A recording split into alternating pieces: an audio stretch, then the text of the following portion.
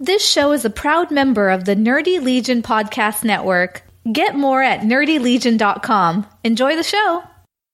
Spoiler alert! What Did You Watch This Week is a candid discussion about recent movies and TV shows, and it may contain spoilers if you haven't watched them yet. Listen at your own risk.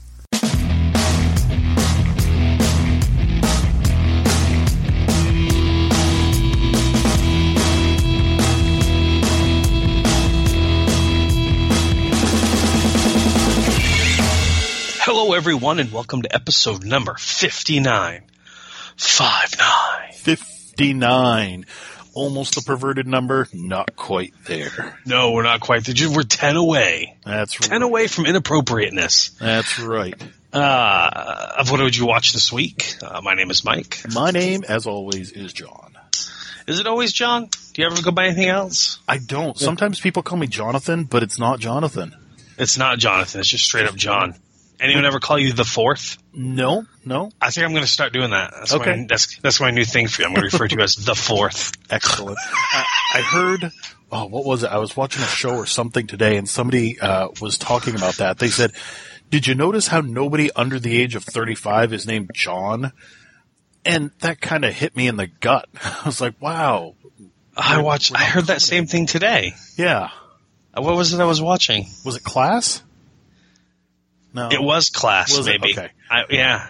Because I watched Class. Yeah, they were talking about old names. Yes, it was yes. Class. It was Class. It was the new head teacher. Yeah, and she was talking to Miss Quill and saying, and she mentioned some.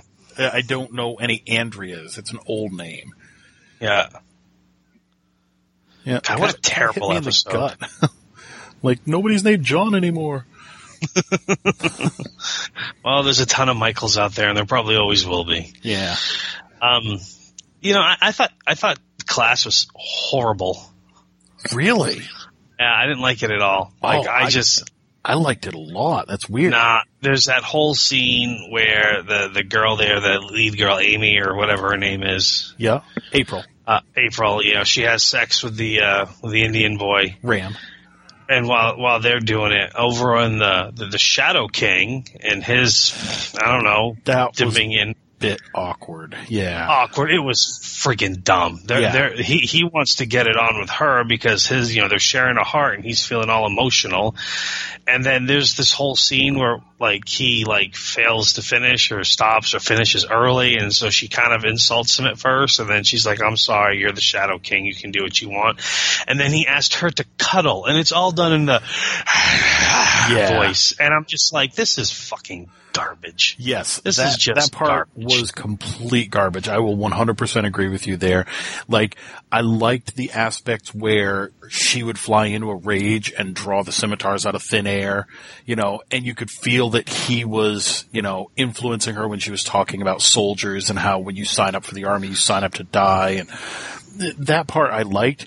But yeah, the part where it was flipped and suddenly he's like, let's cuddle. I'm like, are you kidding me? Yeah, I hated it. I thought it was completely stupid. And between this week's episode of that happening and last week me not being able to I just couldn't get into last week's episode, The Night Visitors. Yeah. I'm just. You're just about done with it? Yeah, honestly, I am. I find it to be rather disappointing. Considering how good Doctor Who is. Right. And I gotta say, these last two episodes I did get into. I really got into Night Visiting because it felt like a suspenseful Alfred Hitchcock kind of thing to an extent. I could have definitely done without the little subplot of the two boys exploring their sexuality because it didn't seem to fit with anything else. And maybe that's what it is. Maybe this has elements of greatness, but there's too much ridiculousness going on. Yeah, it's like each episode they throw at least one thing in there that makes you go, oh, come on. And it was the sexuality last time when you have all these other characters who are exploring their dead loved ones. Yeah. And trying to come to grips with it one way or another. And then in this one, you've got some really great stuff of April trying to deal with the fact that her dad's back in town. We've got this whole mystery of the flower petals that are dissolving flesh and reproducing and, eating squirrels and stuff. And yet it's flanked by, or right in the middle of it, they drop this stupid section of Oh, well, and you're right. Like, if the Shadow King and his concubine there or whatever, his next person who was trying to help him had just been like primal and savage about it, it would have been fine. But the fact that they tried to make it humanistic, and she's like, oh, well, you can be done. That's fine. It's your prerogative as the king. And he's like, can't we cuddle? That was ridiculous. That ruined what could have been a really great episode. I guess, really thinking about it, if you took that whole section out of the episode, the whole thing of them having sex, both the people and the shadow people, and just everything else that was in the episode, yeah, okay, I could get behind that. But that whole thing, it just completely removed me from everything that was going on, to the point where I went from kind of paying attention to it to just like, I'm going to do something else, and this is going to be on the background. Yep. I shut it off. Is what I end up doing. Oh, wow. Like I watched a little bit more, and then I looked at the time, and I was like, I really need to watch Doctor Who before, I'll finish this up if I have time. So I actually shut it off so I could watch Doctor Who to make sure I got Doctor Who in, and then I went back and finished it after, and I wasn't a fan. No. Because of that scene, and you're right, that scene was terrible. It was garbage, and it didn't belong in there because they ruined it, I can deal with a little sex. That's fine. I can deal with a lot of sex. I'm not a prude. But they are high school kids, so, you expect that kind of stuff. And then they even had the typical, mom is grilling them afterwards. She's like, did you use protection? I'm talking to my daughter. You're like, okay, you're reminded that these are high school kids. But it was the whole Shadowkin stuff that it bothered me. Yeah. It was terrible. It takes you right out of it. You're right. But I liked the other aspects of it. Like I said, there's the mystery of the flowers and what's going on there. This new headmistress seems to be able to be in multiple places at once. And she seems to know everything that's going on. She says that the governors like to run a tight ship. We still don't know who the governors are. She's now talking to Miss Quill about getting the parasite out of her head, so that she wouldn't have to, be subservient to Charlie. That could be interesting. That could be a good dynamic. Seeing April, slash a hole in reality and jump into the shadow world afterwards. That was great. But yeah, and that was cool. And then the Ram jumped through after her. Yep. I had forgotten up until that point that it was part 1 of 2. Yeah, how her dad, when she was confronting her dad, how he kind of took over because she became full of rage. Yep. And I can understand, when she becomes angry and he's able to take over, what's the opposite of that? How can he take over her? Oh, I know. Let's make her, horny, basically. Right. But still, it's just the execution, the way it was done, it was just, took me out. But yeah, I mean, the blossoms things that are eating the squirrels and the birds and feeding on blood and multiplying and all that. Yeah, that's very Doctor Who-ish, know? So. Yeah, I almost felt like maybe that new headmistress was, put there by the Doctor or something. Right. But we'll have to see. We will have to see. And while we're talking about the great Doctor, let's talk about Doctor Who. I only had one big problem with this episode. What was it? It really could have benefited from being a 2-part episode. Because I would have liked to have seen a more stretched out version of this story. Basically, they started off looking at different apartments and different buildings, and, they were failing. Everything kind of sucked because it was all tiny, and, 6 people trying to live in the same house. I still don't know why, but... how that group got together and decided, all right, let's the 6 of us find a place, because that'll be cheaper. And we're all very diverse, and we're covering the diversity rainbow, but... Yes, they were. But then that guy appears out of nowhere, and he's like, I will take you to this place, and you can sign this contract. Make sure you sign the contract. It would have been nice to see them, living there for more than 5 minutes before they started getting eaten. And they didn't seem all too concerned the first time he popped back up out of nowhere. I know. He just, appears out of nowhere, and one person says, how'd you get in here? And then everybody's just like, oh, well, he's the caretaker, He's the landlord. Yeah.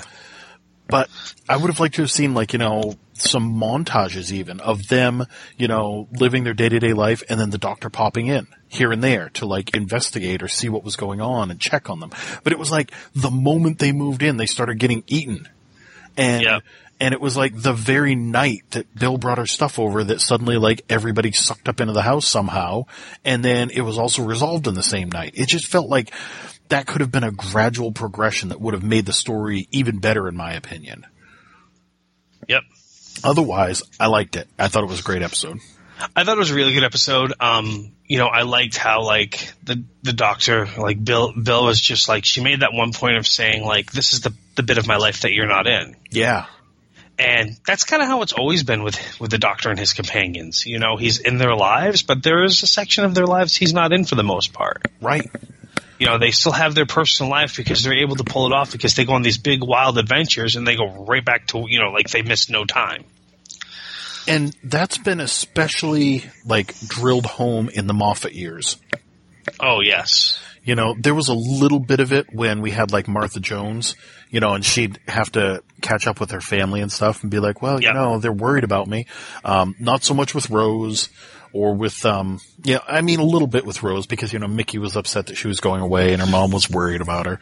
But, when we got to Moffat, it was big, especially with Amy and Rory. Like they had tons of little montages where they'd show them like living their lives and planning parties and going to people's houses and yes, and then jumping off. Yep. And then Clara even did that for a while, where we'd see her like on a date with Danny and then she'd duck into a closet and appear in the TARDIS and then go on an adventure and then jump out of the TARDIS, change clothes really quickly and meet up with Danny again. Yeah. So that Yeah. So Bill definitely put her foot down, but he wasn't having any of it because he could sense the danger. He wasn't leaving at all. No. I didn't see the twist of that was her son. Yeah, but it was cool that Bill was the one that came up with it, and he was even like, oh, no dust settling on you. I liked how, what was it? Why would he bring her bugs? Right. That doesn't make any sense because everybody loves bugs. They're great. No, they're not. Like they have this whole discussion about bugs in the middle of the kind of like the whole the Christy thing going on. Yep. So, I like that they didn't feel the need to like specifically explain everything about the bugs or where they came from. He just kept calling them space lice. They're space lice, exactly. They're space lice, and they eat people. That was it. He didn't want to like find out what planet they were from or try to overly explain anything. It was just like that's what they were, and let's stop it. Yep, that's what they were. That's what they did. Yeah, let's move on. So the ending, the Doctor opens the vault. Yeah, and steps inside. Yeah. Like, wasn't the first episode they were trying to figure out how to open it? That's what I thought. Me too. And then now in this episode, not only does he open it, but like, oh, you put a piano in there? Oh, he brought dinner? Who's he going to have dinner with? You think it's the Master? I think it is. I think it's the Master. And apparently we're not going to have to wait long. They said that within like a couple of episodes, we're going to know who's in there because they don't want it to be like the big season-long question, which thought it was going to be. Well, I thought it was going to be as well, but then with him, the fact that they've already dropped the hat that we know he's regenerating at the end of the season. Yeah. It's like they couldn't probably drag that out if that was the person that's going to cause it to happen because they would need to establish, more of a story. Right. And then he did kind of tip his hat about regeneration in this episode to Bill. Yes. So it's like they're teasing it. Yep. It was a tease. So I'm anxious. I don't know. It's a great season so far. It really is. I am having so much fun with this season. Yeah, it's a fun show. It's definitely a fun show. And I think Nardo mentioned this, like in this week. See, you can have fun adventures and stay on this planet. It's just as screwed up as every place else. That's right. But yeah, I look forward to. We've already 4 episodes in already. Yeah. Crazy. Crazy. Well, you're not watching Taken, are you? No, I'm not. I didn't think so. It was we're already at the season finale. That's not surprising though. I mean, 10 episodes. Yeah, a lot of these premiere shows got shorter seasons. Yep. We're not sure if it's going to, hasn't said if it's going to be renewed or not. Yep. Basically, in this episode, the season started with Mills on a train with his sister, and this guy, Majaya, I can't pronounce his name, the bad guy, kills her. And then he hunts him down. And then he joins his team. And then they capture the guy. And then he's held in a Black Ops, prison site. And then he questions him. And then he wants to kill him. And then in the last week's episode, basically it was set up that that this guy was gonna get traded back or traded to Mexican government custody, and Brian didn't want it to happen, but then the guy escapes, and they ends up, he takes Brian's girlfriend and takes her to Mexico. So she was taken. She was taken, yes. And so remember I told you he cut his little taken speech, yep. Little mini version of it. So now in this episode, Brian's going to Mexico to track her down. So he's chasing her down, and he is determined. His team catches up with him like, Brian, you can't go to Mexico. And he's like, you need to help me. And they're like, all right, we'll do it. A little bit more than that, but basically that's the gist of it. So they go to Mexico, and essentially,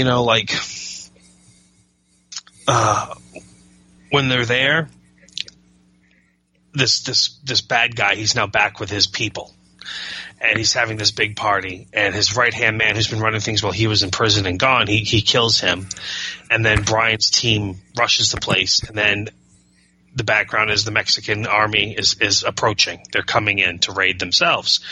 So long and the short of it, Brian has a standoff with the guy in the kitchen. He's got a knife to his girlfriend's throat. Brian's got his gun on him, and the guy slits her throat, just half of it though, and runs off.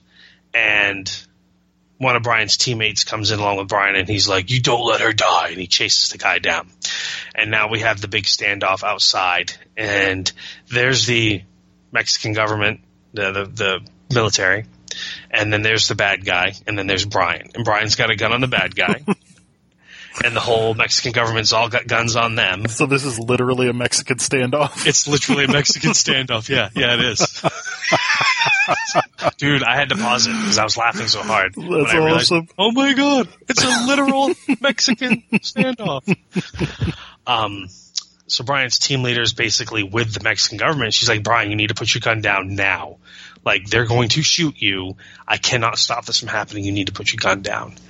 And he does. He lowers his gun. And then the bad guy, of course, says something that antagonizes him and eggs him on. So Brian shoots him in the head. And basically he gets the closure of this is the guy that killed his sister, that caused everything that happened at the beginning. And now in the last episode, he's killed him.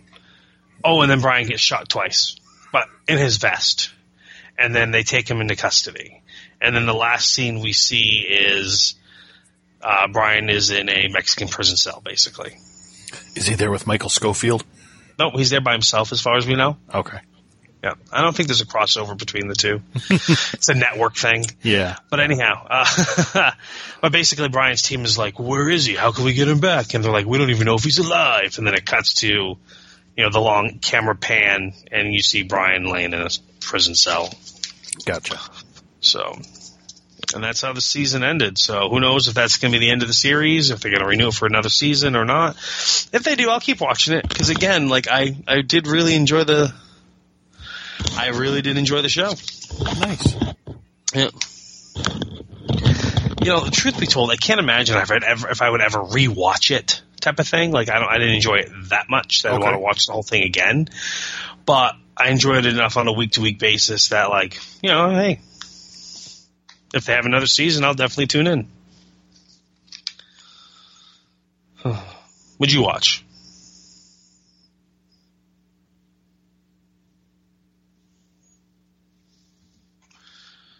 You still there, John? I lose you?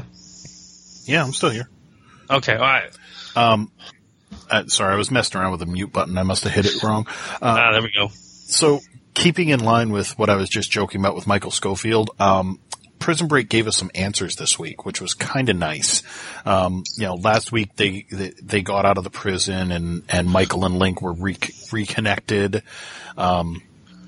There's been a theme going through this one. There's some mysterious CIA guy, or NSA or something. His code name is Poseidon, and everybody fears Poseidon. You know, nobody knows who he is. He's somebody who's so deep in the organization that nobody knows what he looks like or who he is. And so last episode, it was hinted at, or we were led to believe that the identity of Poseidon is actually Sarah's new husband, played by Mark Feuerstein. He was the main doctor on Royal Pains.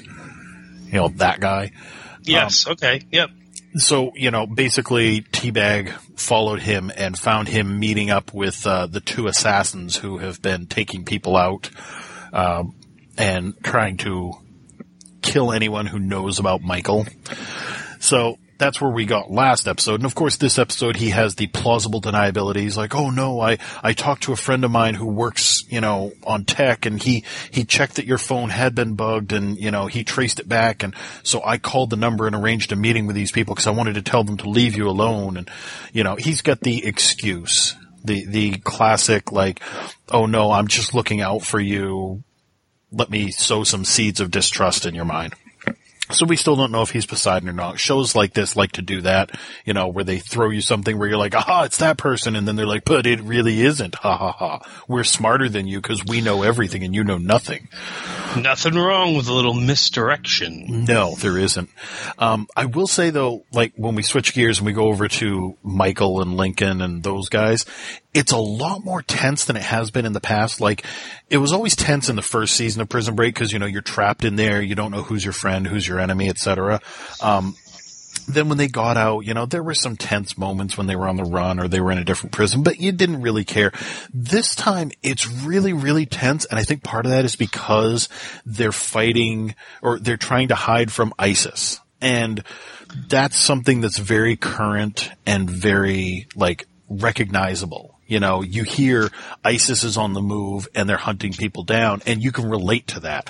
Maybe not because you've been hunted down by them, but it's something that, you're like, whoa, it'd be like a show set in the 80s if they were like, the Russians are coming for you. You'd be like, whoa, Jesus, that was very relatable back then.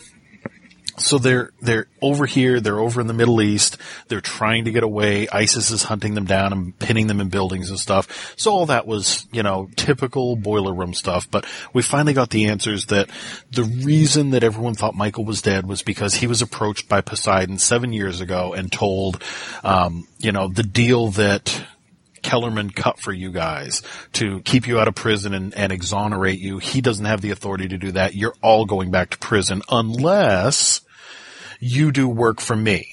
We're going to fake your death, and you're going to basically, I'm going to send you to different places around the world, people that I want broken out of prisons, and you're going to break them out of prison since you're so good at that. So he's essentially spent the past 7 years being a professional prison breaker for this guy Poseidon, and not allowed to talk to anybody or tell anybody so that they could all be free and not go to jail, not go back to jail for everything that they had done. So it was kind of nice that the writers took that time to basically tie a ribbon on it. Say, yeah, we know that this is how we ended the series, but we're going to give you a reasonable expectation of, this is why it ended that way, and this is what's pretty happening. Cool. Yeah, so I really appreciate that's pretty that. cool. Yeah, I like that. Otherwise, it was a typical episode where it starts off solving the issue from last episode.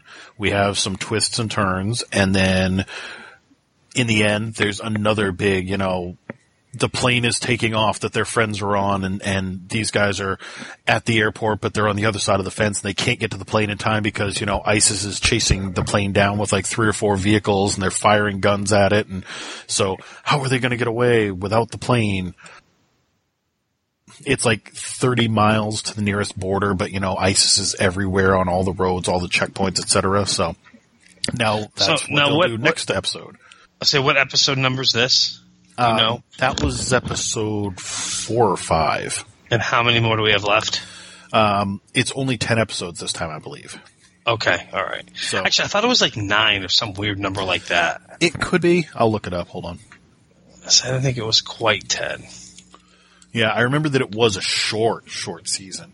And they're not even calling it, like, if you look up Prison Break on IMDb, you've got Prison Break from 2005, and then there's a separate listing for Prison Break Resurrection in 2017. Huh, okay. And they're even calling it a TV miniseries. So, let's see. Season 1, there are 9 episodes, and yeah, tomorrow will be episode 6. So that was episode 5. Okay. Yeah, I've been enjoying it. You know, it's had some tense moments and it's had some fun moments, and I definitely do not regret starting watching it. Am I muted? No. They do the same thing with the X-Files. Like, it's season 10, but like, if you go on Hulu or Netflix, it's not mixed in with the regular X-Files at all. In fact, it's not even on there. Right. It's its own kind of thing. So. Oh, before I forget, speaking of Hulu, I had a shock the other day. You might have seen this. I booted up Hulu to go watch a show, and under the suggestions for John, it had, like, the third one in was John Doe. Really? Yeah. John Doe is on Hulu? Excuse me while I queue up my Hulu real quick and add it to the watch it went on list. my watch list immediately. I was like, because we've talked about that a couple of times on the show, how we can't find it anywhere. Yes, and we suddenly, have. boom, there I it really is. want to watch that show. Nice. Yeah, but like, for instance, I'm glad I own the new season of the X-Files on Blu-ray. Yep. My wife got it for me for my birthday last year because it's not streaming anywhere. Right. Not even on Fox's app. Isn't that weird? Yes, it is weird. Holy shit, John Doe. For those listening, that was a great show. I'm going to text Rude about that. There it is. Awesome. All 21 episodes for that first season. John Doe came out at the same time as Firefly. They were both on Friday nights on Fox, and they both got canceled right about the same time. And it was a crushing blow for both. You know, John Doe, I think the reason that we don't hear that much about it is because it happened at the same time as Firefly, and we all saw what happened with Firefly, how it, you know, it became a fan favorite and it took off afterwards and it became so popular, and then Serenity came out and, you know, it's got such a huge fan base. But John Doe lived and died at the same time, and that was a really good show. That was a side of Dominic Purcell you're really not used to seeing because he was actually an intelligent person. He had information in his head on everything, like he was a walking Wikipedia. Definitely check that out if you guys get a chance. If you have Hulu.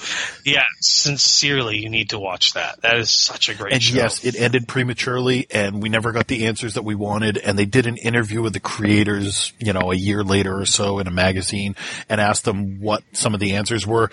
Don't check it out, because they were stupid answers. Those people really had a bad plan in mind. But, yeah, watch the show and enjoy the show. You will enjoy the show. It is so much fun. Great crime drama, mystery to unfold type of thing. Yeah. Definitely a big thumbs up from me. I agree with you wholeheartedly. Absolutely. If we ever do the cult TV shows or favorite TV shows we like that were canceled early, that was on my list. Absolutely. You know, that was definitely on my list. I can't believe it's back. I know, I'm pretty excited it's on Hulu. Yeah. So, nice. Yeah. Nice. So what else you got? That's great news. That's great news. Oh, geez, where do we want to go with this? I guess let's just, you want to start with Gotham? Hold on. I just want to ask you real quick, because we had talked about this a couple weeks ago, and we haven't gotten back to it yet. Are you still watching Making History? Oh, yes, I am. Yeah, I'm all caught up. I even watched, this is Monday we're recording, the 8th. I watched last night's episode. Okay, I haven't watched that one yet, but the one before that, where they bring Sam Adams and John Hancock into the future, I did not like that episode. How come? I thought that it was a bit ridiculous. Like the scene. Oh, it was massively stupid. The scene where they went absolutely nuts trying to find the miniature musicians, and so they decided that the best thing to do was to destroy the apartment. Like they also wanted to feed the musicians by putting food into the speakers, you know, because they weren't playing. So we need to feed them. Maybe they're hungry.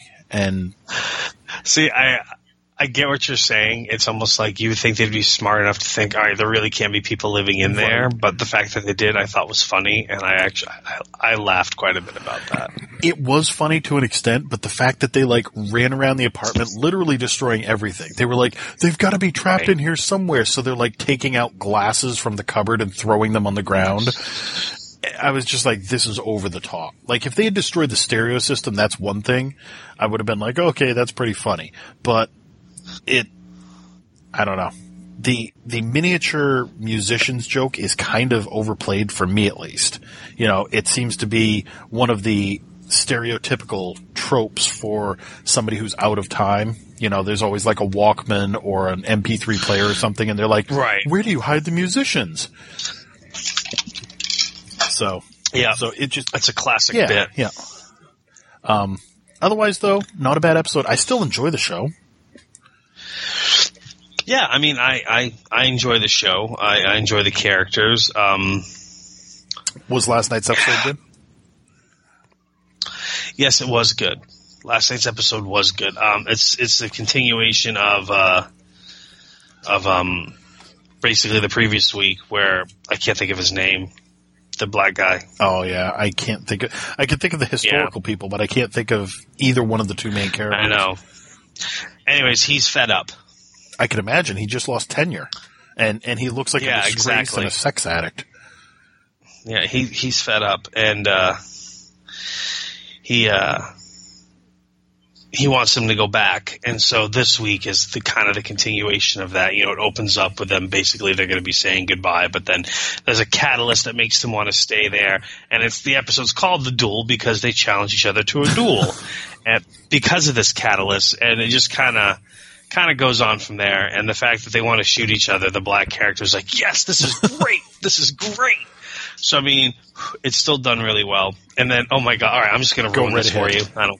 There's a reporter, like, he tries to bring in a local reporter to, like, give the ice cream shop some coverage in the newspaper. Okay. And both the girl and the other guy are like, that's a really bad idea. I mean, why would you want to draw attention to the fact that she's from the colonial times? Like, you don't want to bring a reporter in this, they'll find this out, you know? And he's like, oh no, it'll be fine. So of course she comes in and she sits down. The first thing the reporter says, and by the way, I recognize her, I just can't remember where I recognize her from. And I didn't bother looking her up. Anyways, the first thing she says is like, so how'd you guys meet? And they both were like, oh. It's like they had no story, no nothing. And they were like, grade school. And what was the name of the grade school? You don't know the name of your grade school? Who knows the name of their old grade school? She's like, pretty much everybody who's ever been to a grade school knows the name of their grade school. And he's like, she just goes like, Monroe. So anyway, so she is like, there's something not adding up.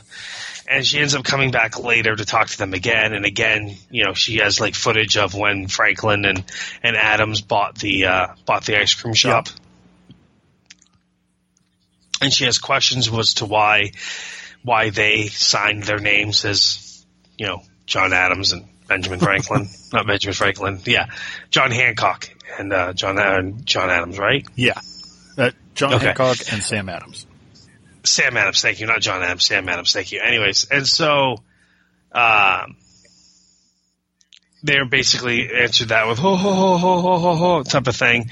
And so at the end of the episode, you see her standing there, and you know how people will like when reporters are investigating something, they'll have different pictures of their subjects, and there's a string that goes to connect one, you know, here to here, here to here. So they kind of show one of those, but they show like one picture at a time. And then when they do the pan out, they're one on top of the other, and the string just runs straight down. And she's standing there looking at it, like pondering it. Like it was just really stupid. And the wall she had it on, she wouldn't have any room besides to put them the way they were. Like it was just like nice. And it was just kind of this like quick little flash, like at the end, like, oh hey, you know, by the way, this is what's going on. You know, for next week or something. I don't know. I thought it was pretty damn funny. It looks like, according to IMDb, next week's episode is the last one. Okay. All right.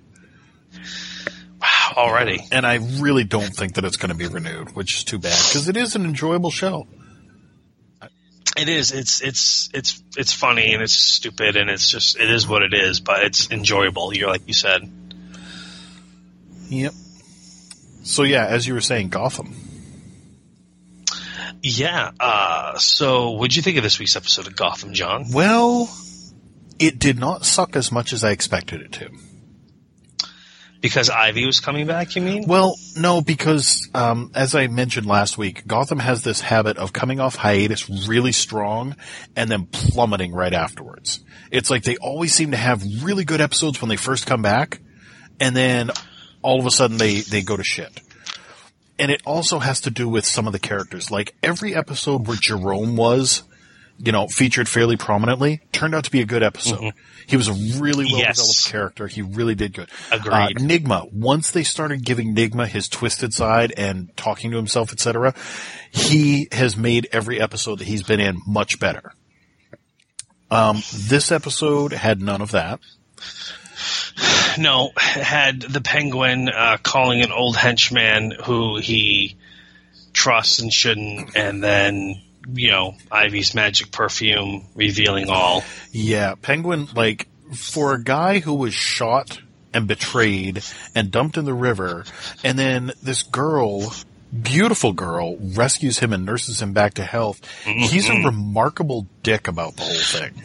Oh, massive. He calls her a freak. He's like, nothing personal, but you're a little bit of a freak. And then when he gets called a freak later, he loses his mind. Right. And she tries to give him food, and he throws it down and breaks the bowl. He's a complete dick to her all the time, and massive. And you know what that means? That means she is probably super attracted to him. Right, now. Right. Unfortunately, well, she did stick around and helped him out. Yeah, she did. That part did bother me, that he had no reason to be mean to her. She's been nothing but nice to him, and not even sickeningly sweet nice, so he couldn't say you're just too overly nice. She was just helping. And she's obviously quite self-absorbed, but she still saw that this was the right thing to do, so she helped him. And he still was like, you're an ass, do this for me right now and then get away from me. And yeah. And then they buried all the henchmen in the potting soil. That was kind of weird, wasn't it? Yeah, it seems like a bad idea. And we didn't get any Riddler. Basically, we got him off screen with, Jim and Bullock talking about, how are we going to find him? And then, what was it? The mains, and Bruce had his training going on. But we didn't see any, I don't remember seeing Toos at all in this episode. No. It was just the clones in place. Now let's cut to Bruce, being trained by that guy who, I don't know. It seems like a really bad ripoff of, Scott Glenn from Sucker Punch. Yeah. Doesn't it? Yes, I agree with you. Seems like a very piss poor version of Scott Glenn from Sucker Punch. And then, Barbara Ruzal. Yes. Apparently. And they, and of course, so, Jim has to call her for a favor to go check out the docks for something that was delivered. It's just what. Because now suddenly they're all about this Court of Owls. Yeah. All about the Court of Owls, which, Jim's going to join now that his uncle, who had his dad killed himself. Yeah. But now that I've killed myself, Jim, you can join the Court of Owls because they'll be coming to you. Why would they be coming to him? Because he's a Gordon? Because it's like they can't have any members that aren't already members? Not only that, but think about this. The guy shot himself in the temple. Classic suicide pose, put the gun up to your temple, pull the trigger, shoot yourself. And then Jim claimed credit for it when the Court of Owls called him. He's like, I killed him. Yeah. Now, any forensic scientist worth their salt is going to immediately recognize that he killed himself, that this looks like a suicide. And Jim is not going to publicly say, no, I killed him, and risk going to jail just so that he can save face with the Court of Owls. Yeah, no. So what happens when the newspaper comes out that says that this guy killed himself? Well, most likely he's gonna, I mean, I don't remember him reporting it. Did he conceal it? Maybe Did he bury the body? Yeah. You know what I mean? He's gonna keep it on hush hush and just, my uncle went missing. Right. Ooh, what a surprise.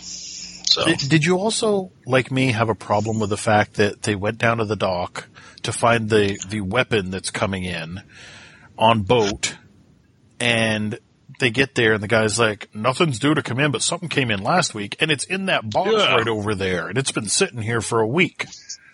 But there's still a guy in the next room with swords and a mask who's going to cut you open and kill you because he's protecting it for, a week? He's just standing around there sharpening his swords for a week in case anyone came down? Yeah, that was weak sauce. It just didn't make any sense. Yeah, that was pretty weak. I agree with you there. And once again, they killed more people. I really wish I would have done this when the show started because I'm not going to go back and watch all the episodes now. But the body count on this show alone is just astronomical. Yeah. I mean, seriously. I mean, every episode, a dozen people get killed. It's true. And that's just in the police department. You know, the recruitment and retention of Gotham PD, I mean, the signing bonuses they have to give out to sucker people in to come work there. It's got to be insane. And there's probably a clause in there that says if you don't live past, 30 days, then we get to take it back. It doesn't go to your next of kin. If you don't live. Nice. But yeah. So the story's moving forward. I did read something that said they're not sure if they're getting another season. I bet they will. Fox. I feel like they will. Fox isn't going to look at the numbers and be like, oh, we've got to pull it. They've invested enough in this show by now that they're going to be like, no, let's keep going. The producers did say that up around episode 22 or 23, we're probably going to get our first peek at who will become Harley Quinn. And that next season could focus a lot on Harley Quinn, but it's going to be the early stages, like Dr. Harleen Quinzel type of thing. Oh, yeah. She'll probably be a focus in the next season. And supposedly we're also going to get a Proto-Bane. A Proto-Bane? Yeah. I don't like that. Yeah, I don't know if that means like before he gets the venom, are we just going to see another luchador wrestler who becomes a thug and starts leading a gang, but he's not Super Bane yet. Yeah, I'm not cool with that. I wouldn't be either. So I'm not cool with that. But then again, this is Gotham, so, it could turn out that he's a Texan with a 10-gallon hat. Yeah, that's true. And his name is Travis Bane. Exactly. They do like to change shit up. And he's got a song in his heart. Hell. Anyhow, moving on. Supergirl. So I wasn't a big fan of this episode. It's the stereotypical, not stereotypical. It's becoming the formula of a lot of shows, but especially of this one. I know better than you. I'm going to overreact and jump into situations. By the end of the episode, it proves that I was wrong. I need to consider other people, and maybe I'm not always right. You know what I mean? Yeah. It was very ABC After School Special. Yeah, it really was. It was really like, Alex's girlfriend. There, Maggie, thank you. I've been talking to this guy for 17 hours. You just kind of break in the ceiling and arrest him. And she's like, yeah, I got the job done. You're welcome. No, that's not what I was saying. Like, I had it handled. Well, they're in jail. I got it taken care of. Besides, now you're free for dinner. It's all good. It's like she's oblivious to other people. Right. Because all of a sudden in this episode, Kara has a tremendous ego about herself, apparently. Yeah, that kind of came out of nowhere. Yeah. She has a tremendous ego about herself. And then, I know what's best for everything. I'm going to – because, I don't feel like it's been depicted all season long that she just kind of dives in head first without thinking about things. And maybe in the first couple episodes she did, but she's been taught to not do that since then. And to look at things. And then this episode, no, it's just all emotional reaction. Yes. Emotional reaction, not thinking things through, on and on and on. because Alex gets kidnapped by a former classmate of theirs, of Alex's actually, who managed to figure out Kara's secret. Because he remembered something that happened on the beach back when they were like 10 years old. Yeah, back when Kara was like first here. So, and the reason why he did this is because he wants his dad out of prison. A dad he didn't really have a relationship with until he was older, but, he loves his dad still and wants him out of prison. And what a waste of Greg Henry's talent. Oh, tremendous When I saw him, I'm like, oh man, is he going to be a new villain? Is he going to... And he was just some schlub in prison. Yep. Like, that guy was great. I love him. Yep. And essentially, the bad guy creates almost insurmountable... trap for Alex and for others to try to find her. Ridiculous. Yeah, it was super over the top. And then the whole time he's all like, "You'll do what I say," because, and then of course because, Kara jumps in without thinking first, and Maggie's like, "No, you need to take your time to think about this. He doesn't look like a guy who's been defeated," and Kara's just like, "Screw you, I'm her sister." Yeah. And then, of course, the blatantly obvious thing, she went from having 20 hours left to 4. Because, that's how he set it up, magically. Yeah. Which, I don't know. It seems like he was giving them an awful long time to find her and figure this out. Well, 36 hours, and then, when they pop the trap, it only sets the timer down to 4 hours still.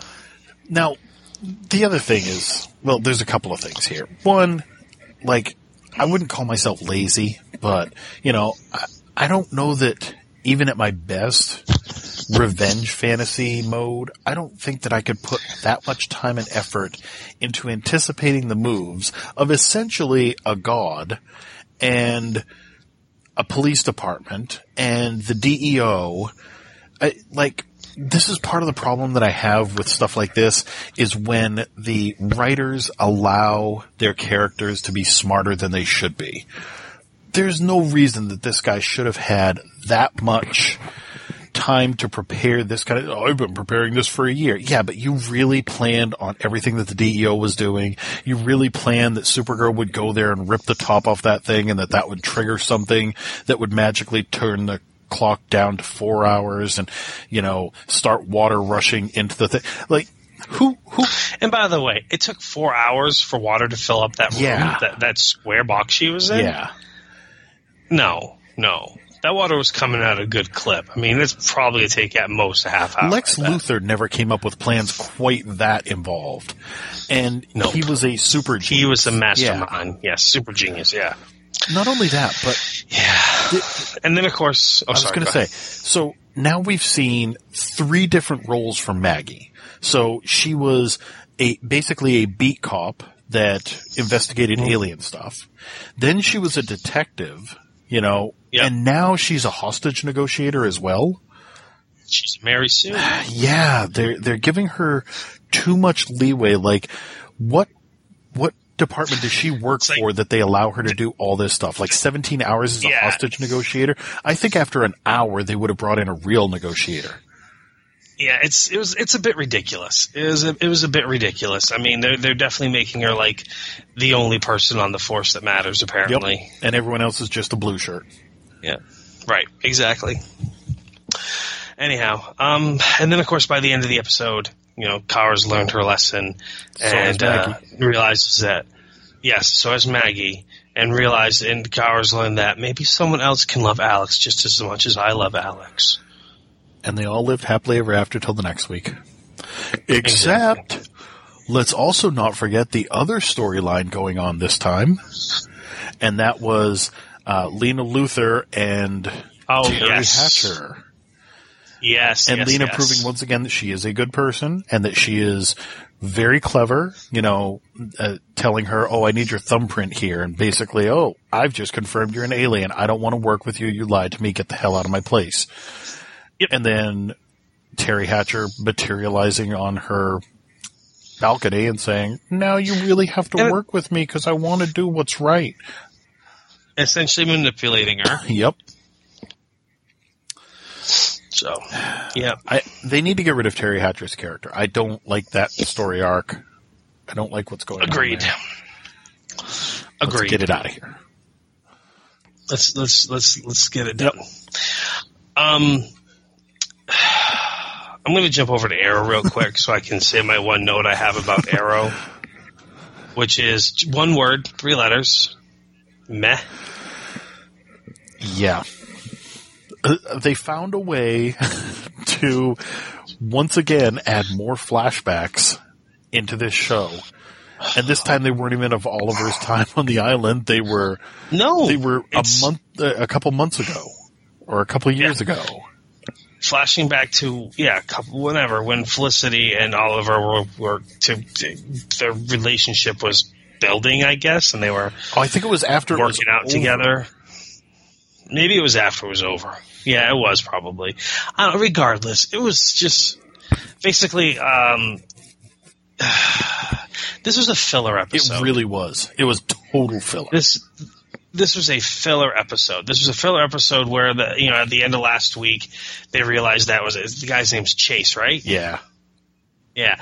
Oh, he's mapping that he's here at the building, and then an EMP goes off, and it deactivates everything in the building, and then we find out that this building basically has a nuclear bomb underneath it somehow because it was built excessive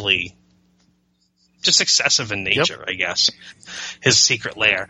And of course Felicity's her device that allows her to walk was shut down with the EMP pulse, so now her legs are useless again. But don't worry, because Curtis can flick it back on with 2 seconds worth of looking at it. Yeah, by the end of the episode. The thing that's surgically implanted in her spine. Yeah. They spend the whole episode basically, how do we get out of here? And then they get out, and then everybody's okay and everything's fixed. And like you said, Curtis fixes her implant device so she can walk again. And we don't see Chase this episode. We do nothing but see and establish, Oliver and Felicity romance relationship storyline. And the only other underlying thing involved in there is Diggle's wife. And how he feels she's not being honest with him or being dishonest, or she's acting like Amanda Waller. But then by the end of the episode, he's like cool with everything she does now. That was the only thing that I found redeeming about this episode, was the fact that they mirrored that in both Felicity talking to Oliver and Lila talking to John, where both of them, in both situations, the guy, Oliver or John, was saying to the woman, you're being devious, you're being underhanded, you were lying to me, whether it was talking about Hive or it was talking about Argus. You were lying to me and you were doing all this stuff behind my back and blah, blah, blah. And then Felicity / Lila both said, you do this all the time. This is your literal modus operandi. Lila was saying, John, you follow Oliver no matter what he does, and you guys have killed people, and you guys have done dark, devious stuff, and you've locked people away, and, I've always trusted you. Why is it that when I do it, I'm a criminal, I'm an asshole? And, Felicity saying the same thing to Oliver. I've seen the stuff that you've done, and I've seen the things that you've done in the name of protecting the city, etc. So why is it that when I do the same thing, I'm the creep? And basically by the end of it, both guys were like, you're right. Okay. Yeah. Yeah, the story really, you literally could take this episode out and not miss anything. It really accomplished nothing. They treaded water this whole week, and in doing so, just why were there methane pipes in the basement? Oh, the cool something. I don't know. There's no reason for methane to be down there. And now that I've said that, now that I've made this statement, Martin's going to bust in with something that says, well, actually, in an underground bunker, methane is primarily used to, and it's going to blow me right out. Filter or something or rather, I don't know. Shut us down, Martin. Shut us down. Yeah. And then, unfortunately, this pains me to say this, but when it comes to Flash this week, my note is, Savitar is Future Barry. I called it. ... Meh. Like, I'm not that does nothing for me. I'd rather have it be a character I didn't know at all rather than be the future Barry. Really? I think it's great. Yeah. Oh, I think it's terrible. Oh, I like it. What happened in his life? What happened in his life that made everything so terrible that this is what he did, and comes back and kills the love of his life, quote unquote? You know what I mean? Like, what happened along the way that made it so bad? And you would think once he killed Iris, things would change. Like, they might get worse, or they might get better, or who the freak knows? I have no interest in future Barry being Savitar. I think it's stupid. Let me take a twist on that for you. See if I can convince you otherwise. So, all right. We've already seen future Barry, which was emo Barry, pouting and crying, and everybody sucks, and Iris is gone. But here's the thing: Flashpoint is still on the table. Flashpoint was created and then destroyed by Barry. So this future Barry that we're seeing with the melted face is most likely a production of that, whether it's that he comes from Flashpoint or he was created in the wake of Flashpoint being undone. You know, what's his name there? Reverse Flash. When he had him trapped in that cell, he asked him, "Who's the villain now, Barry? You know, who's the villain in this story? You are." So we have two different future Barrys that we've seen. We've seen the emo one, and now we've seen this one that he says, "I created myself. I am the future Flash." And I think we're going to find out tomorrow night that this future Flash that becomes Savitar is one that was robbed of all the love, of all the companionship, etc., by the collapse of Flashpoint. Somehow, whether he's a remnant or whether he was created in an alternate timeline where none of these people ever knew him, supported him, etc. You know, maybe he lost Iris in his timeline early on, or maybe he lost the entire team and he's been stuck doing this on his own. They definitely drilled that home when he was doing his little, montage of clues. You know, what would happen to somebody if they didn't have all this love? What would happen to somebody if they were devoid of love in their life? And he was like, "Oh, that's why I know that it's him." This is also the person who talked to Alchemy and said, "I want these people given their powers back because in Flashpoint they had these powers." So he was essentially trying to recreate part of the world of Flashpoint. I don't think that Savitar killing Iris is going to be like, "I have to kill her because by killing her that creates me in the future." I think that he's killing her because he wants this Barry to suffer the way that he suffered.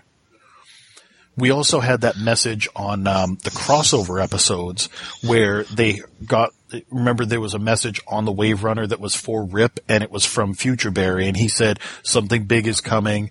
It's beyond my control. You can't trust anyone, even me."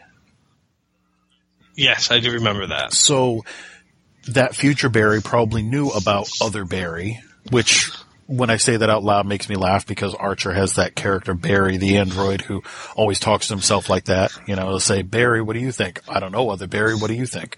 So, talking about Other Barry, just a fun joke for me. But I really think that we're going to find that Flashpoint did more than just, because remember, we got different versions of Caitlin and Cisco as well. You know, no, you're right. We did. This Caitlin is Killer Frost, but not really. And this version of Cisco lost his brother. Yeah. Okay. Well, I know it's not ideal. Not that I wasn't going to watch this week's episode or anything, but I mean, all right, you've sold me. You've sold me a bill of goods that I can buy into. Hopefully it goes that way. We'll find out. We'll find out tomorrow night when it airs. Yes. And we I'm watch very it. Excited about that because, you know, and again, it's not just me going, I called it. I knew this was, I don't even care about that. Right. If I had been wrong, I would have been fine. But I think that this is where they're going to go with it, and I can get behind that. I really can, as long as they do it the right way, which, fingers crossed, they do. You know, say that Flashpoint wrecked something. Say that it left him abandoned in his timeline. You know. Give us a reason for him to be this way. Got it. So keeping with that superhero motif, let's talk about S.H.I.E.L.D. Yeah. So, I mean, essentially, they find the back door out of the framework. Yep. You know, and Fitz and Simmons and Coulson and May and Daisy, they all manage to get through the framework and get out. Whether they want to or not, in Fitz's case. Absolutely. Exactly in Fitz's case. And Ratcliffe helps him. And it was interesting, too, because to get up to that point, remember, Gemma went to look for Fitz's father. And she's like, what have you done to him? And blah, blah, blah. And they wrestle around, and he gets shot. And that version of Fitz is like, I'm going to kill her. Yes. And he does shoot her right in the knee. He does. Well, that version of Fitz does shoot her in the leg when she won't get on her knees so we can execute her. And then Ratcliffe puts a stop to it because basically Ratcliffe is saying, the only reason why I told you where you can find them is that way we could get you out of here. Because that's the only way you would go. And so basically Ratcliffe wants to undo everything he did. And Mac chooses to stay in the framework because he doesn't want to live without his daughter. He doesn't want to live without hope. Even though he knows that he knows he's in this thing called the framework. He knows that he's digitally trapped in here, if you will. Because when Coulson and May go through, or maybe it's just Coulson first, but when he goes through, like the whole room essentially, you know, like there's a big swipe that goes across, almost like, you know, everything's being digitally reset, if you will. Yeah. And that's when Max sees, oh my God, you're telling us the truth. Like finally he believes and accepts it and everything. So, but you notice no Ward in this episode whatsoever. Nope. But there was Trip. But Trip was in it, yes. Yeah. I can't believe, I guess I can, but it seems odd to me that they would bring those two actors back for just a few episodes of a storyline of this season without something planned for the future. But maybe they did. You know, maybe they were just cool guys and, you know, they said, hey, if you'd been willing, you know. I mean, it makes sense, you know, for them to be in the framework like it were. So. But we did see that the machine works. The looking glass works. Yes. And Ada was created as a living being. Who apparently can teleport? Yeah, wasn't that weird? So basically, you know, you got Fitz, you got Coulson and May, and they're all, you know, they're out of the framework and they're in the room where they're being held. Max still strapped to the bed because he doesn't go through. And when May and Coulson first come out, they see Ada attached to her machine, and we see Coulson pick up a scalpel. And what we don't see until later is that he removes her head. Yeah. But it's too late because Ada's already being downloaded, with you will, in this body that she's being created by using the Darkhold. The Darkhold, I mean. Yeah, the Darkhold. So, Fitz, though, when he comes out, he's immediately like, he feels bad, he feels remorseful, he remembers everything that happened, every way he acted, how he was, and he's pretty shaken up by it all. I like that. I was wondering how they were going to handle that when these people popped out. You know, whether they were disoriented or if they remembered it as a dream or whatever. But no, they fully remembered being awake and conscious in that world and who they were. Because Coulson and May both talk about that as well. And then Fitz, you're right, Fitz comes out, and I mean, he's losing his shit because he shot Gemma. He ordered the airstrike that killed Mace, and he looks over and sees that Mace's bed is empty. And he's like, you know, I did all this. I killed those people. And then when Ophelia walks in, it's almost like he looks at her and he has feelings for her. I couldn't tell. Yeah, I couldn't tell if he was confused, but, you know, she talks to him and then somehow, she teleported? That was really weird. She's telling him, she's like, feel my heartbeat, you can feel it. Now, feel my skin, it's all real, and we can be together, and we can have our love, and there's so much we can do. And she wraps her arms around him, and they just blink out of existence. Just like a little blue flash, and boom, gone. Blink! From Battlestar Galactica. Blink! Yep. And they jump. That's what happened. It was a good episode. It was. It was a really good episode. We have 2 episodes left this season. Yep. I really love the 3 separate storylines. I love the fact that we got Ghost Rider coming back for the finale. And I'm pretty excited to see where these next 2 episodes go, to see how it ends up. I'll tell you, this was a bit of a disappointment for me, and so I'm going to share it with you. But they did have the next time on S.H.I.E.L.D. I didn't see that, but go ahead.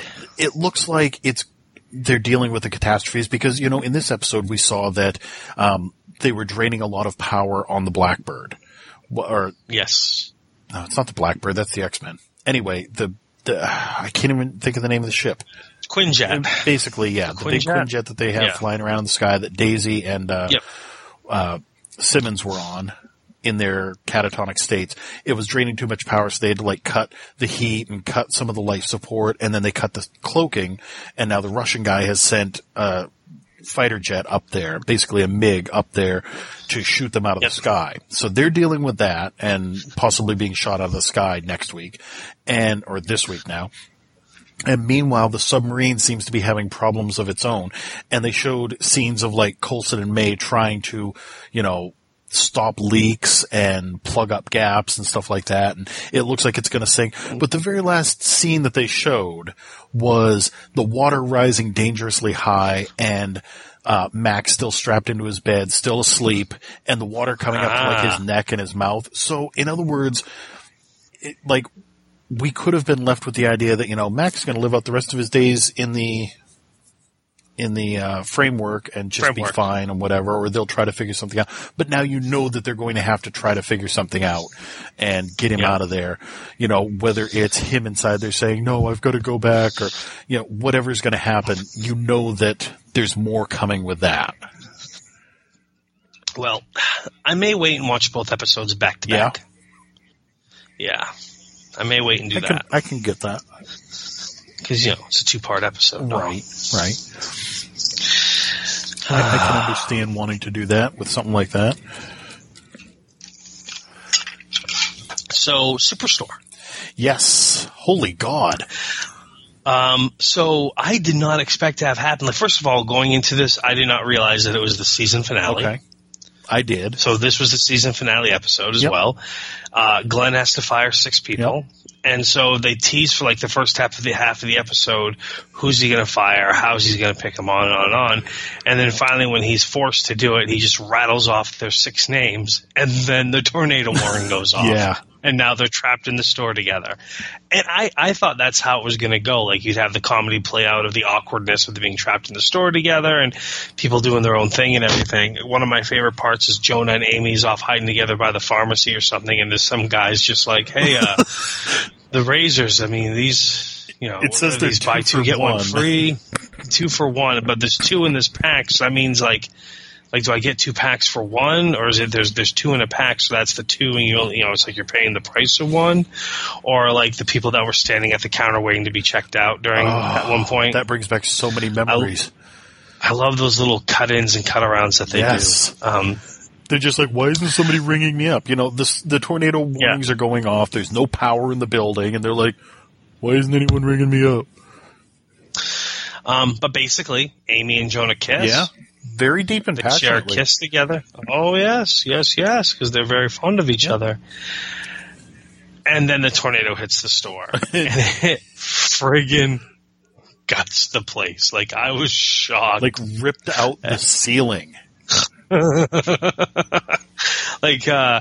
was absolutely shocked. Oh, and then don't forget the guy outside picking the carts up through the whole thing. Name, but I felt so bad for him. They kept cutting away to him, picking up carts. You'd see an entire string of 20 carts just go flying through the parking lot. And then a little while later, he'd be out there, wheeling those back. And just as he gets them back, another string goes flying. And he's oh. And then when he finally, seems to have them under control, he looks up and there's a tornado bearing down on him. Oh, yeah. It was pretty. And then after the tornado passes and they cut to, the aftermath, and everyone's being checked out or looked on, and Amy's husband and daughter show up, and so now, maybe she's back with him. And then Dina starts doing the checkoff list, and she gets to that one name, is oh, no, he's not here. It was the guy doing the carts. Exactly. I was no. Yeah. So, but it was funny. It was a funny episode, and I think it has been renewed for another season already. It has. Yeah. So I'm looking forward to what they're going to do from here. But this whole concept of the tornado thing, as I'm watching it, I thought, oh, man, because I didn't know it had been renewed for another season yet. I'm like, are they going to kill everybody off and that's how they're going to end the show? Because NBC did that once before with the TV show Grand. Oh, really? Yeah, this was back in the early 90s. There was a TV show called Grand, and essentially, like, a tornado came through in the final episode, and everyone in the cast got wiped out. Like, they just disappeared. And this guy shows up at the end, like the one guy that didn't, and he shows up with the trailer's supposed to be, and it's just gone. And then, closing credits. Wow. Yeah. Anyways. I really enjoyed that show. I'm looking forward to it coming back. Yeah, same here. And speaking of renewals, they did say that Agents of S.H.I.E.L.D. hasn't been officially renewed for Season 5, but somebody on the inside said, oh yeah, don't worry. I've heard that they are renewing it for Season 5, so they'd be dumb not to at this point. One show that I've heard has officially been canceled is Emerald City. I heard that too. Yeah, which is kind of a shame because it was a solid show. It really was. Yeah. I was looking forward, but I mean, they kind of ended it on an okay note for the most part. Yeah, for the most part. So, I'm up to the Blacklist. Yes. Another good episode. Yeah. This whole tension stuff between Kate and Kate and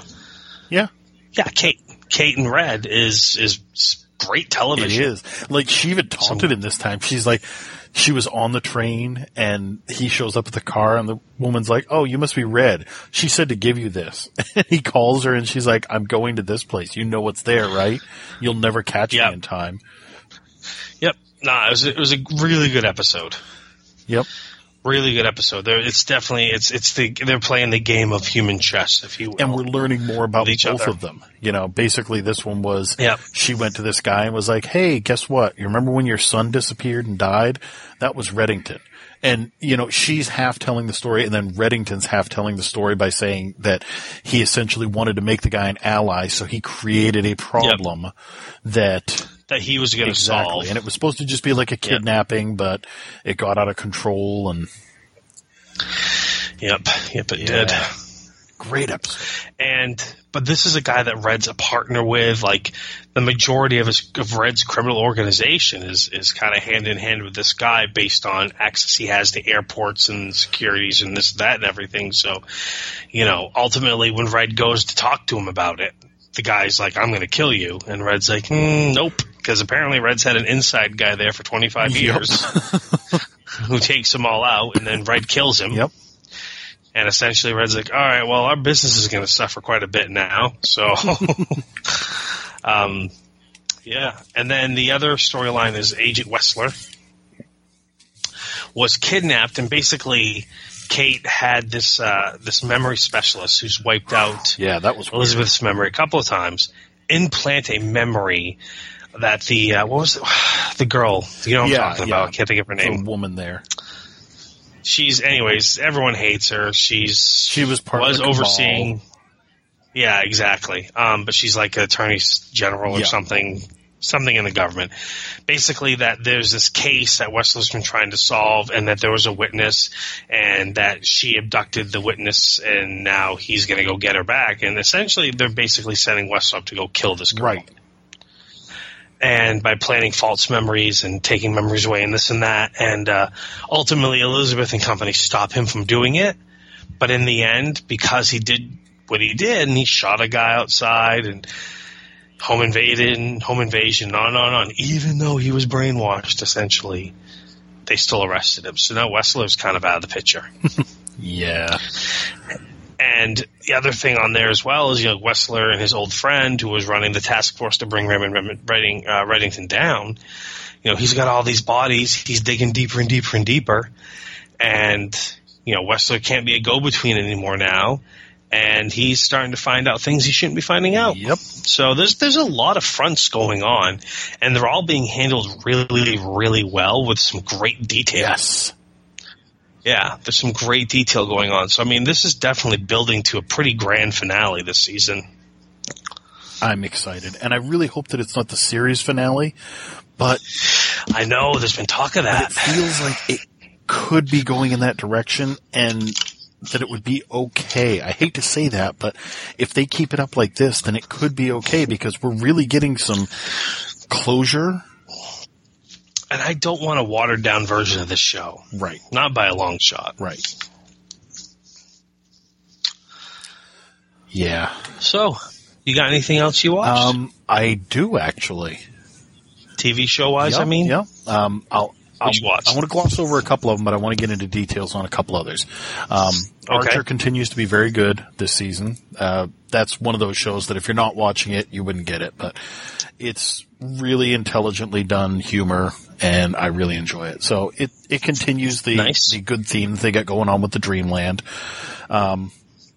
Lucifer came back this week, and it turns out that, there was a lot of drama and blah, blah, blah, but it turns out that the blade that Azrael had that can kill an angel was actually, in fact, his mother tells him this was the flaming sword that Michael used to quell the rebellion that Lucifer had led back in the day. And the flaming sword is the one thing that can cut open the gates of heaven and let them back in. So Mom and Amenadiel and Lucifer are all going to try to use the blade to reignite it, to make it the flaming sword again so that they can march back into heaven, since they've all been banished to hell. Actually, I don't know that Amenadiel has, but he hasn't been able to get back up to heaven because, he kind of was healed with Lucifer's wings. So I'll be interested to see how that plays out. And iZombie, I still love this show. I still think that it's great television. It's a fun, quirky show, and I just can't get enough of it. It's not the type of thing where I'm like, this is the greatest show. I would probably not list it in like my top 10 shows, but it would be in the top 20. It's a really good show. It's really well done. The characters are well developed, and, it's definitely the kind of thing that if somebody said, geez, I was thinking about watching this, I'd say yes, go watch it. You're going to have a lot of fun with it.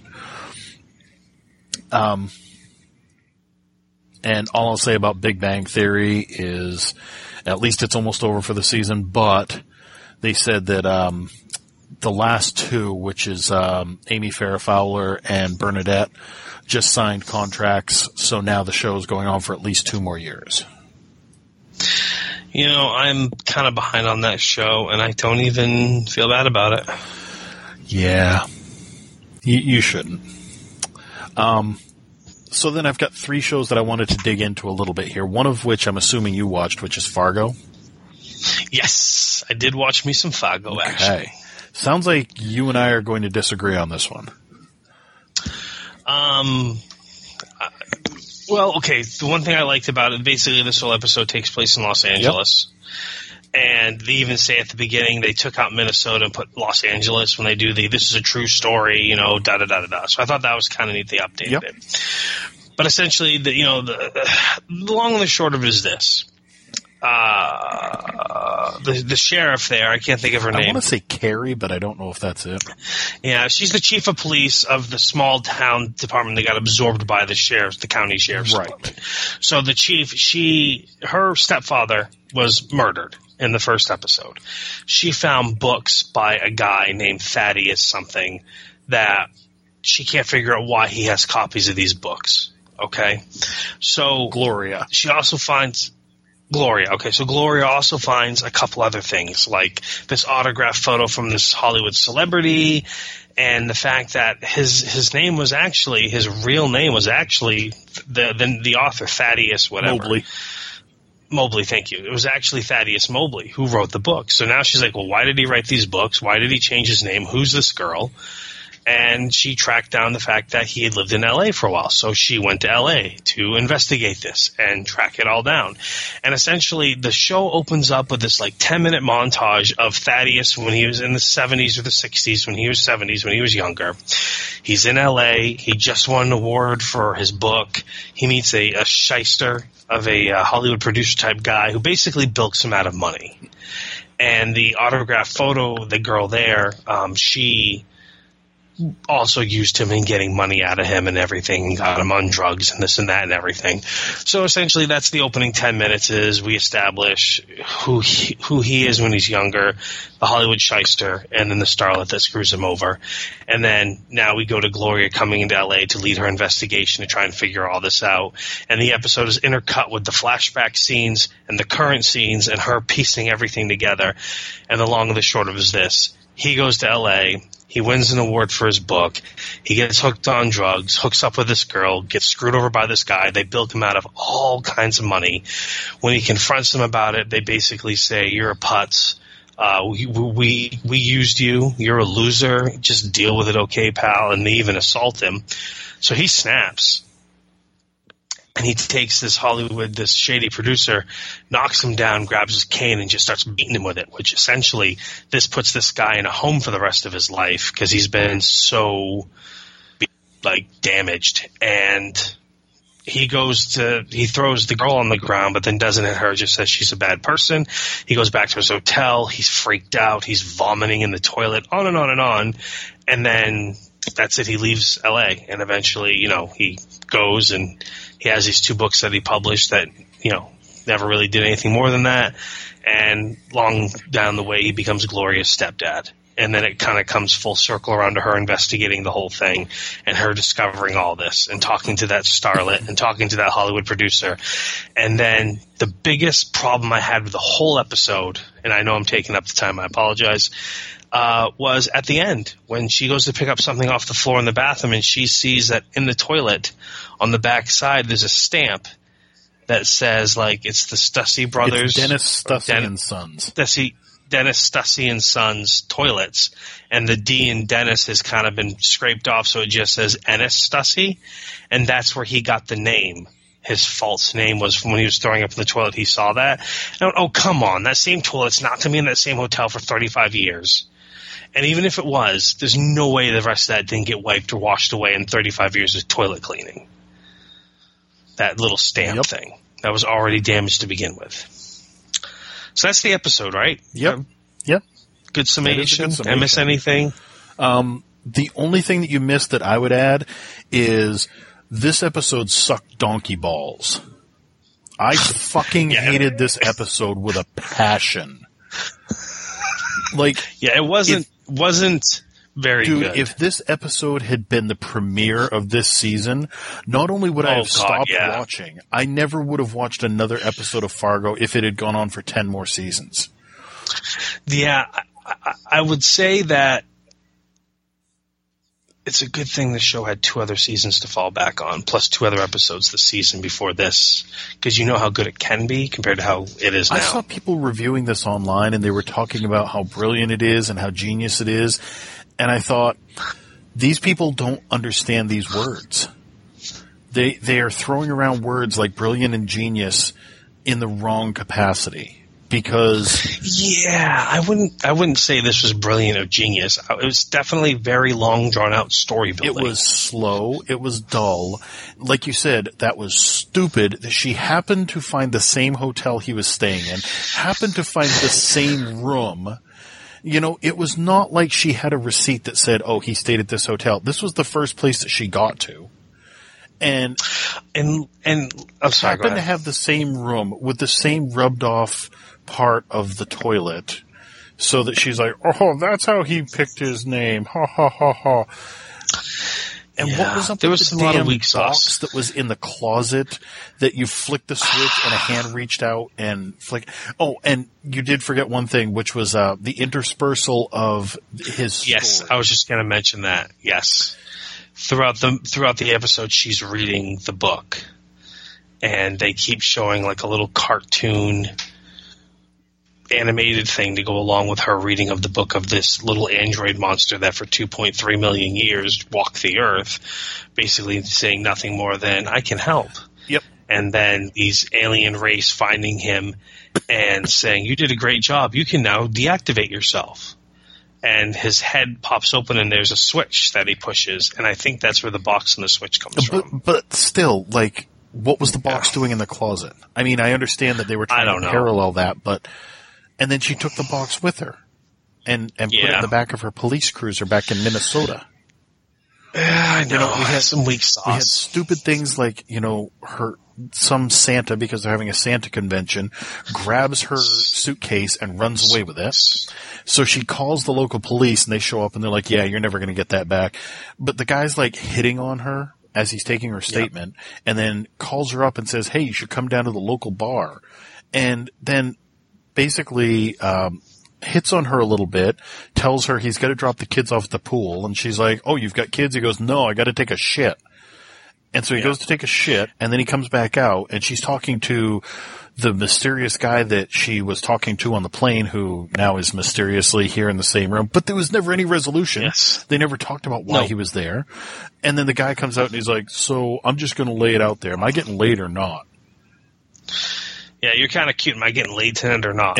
Or what? And she goes, or what? And he goes, all right, well, thanks for the beers. And he grabs his 2 beers and walks off.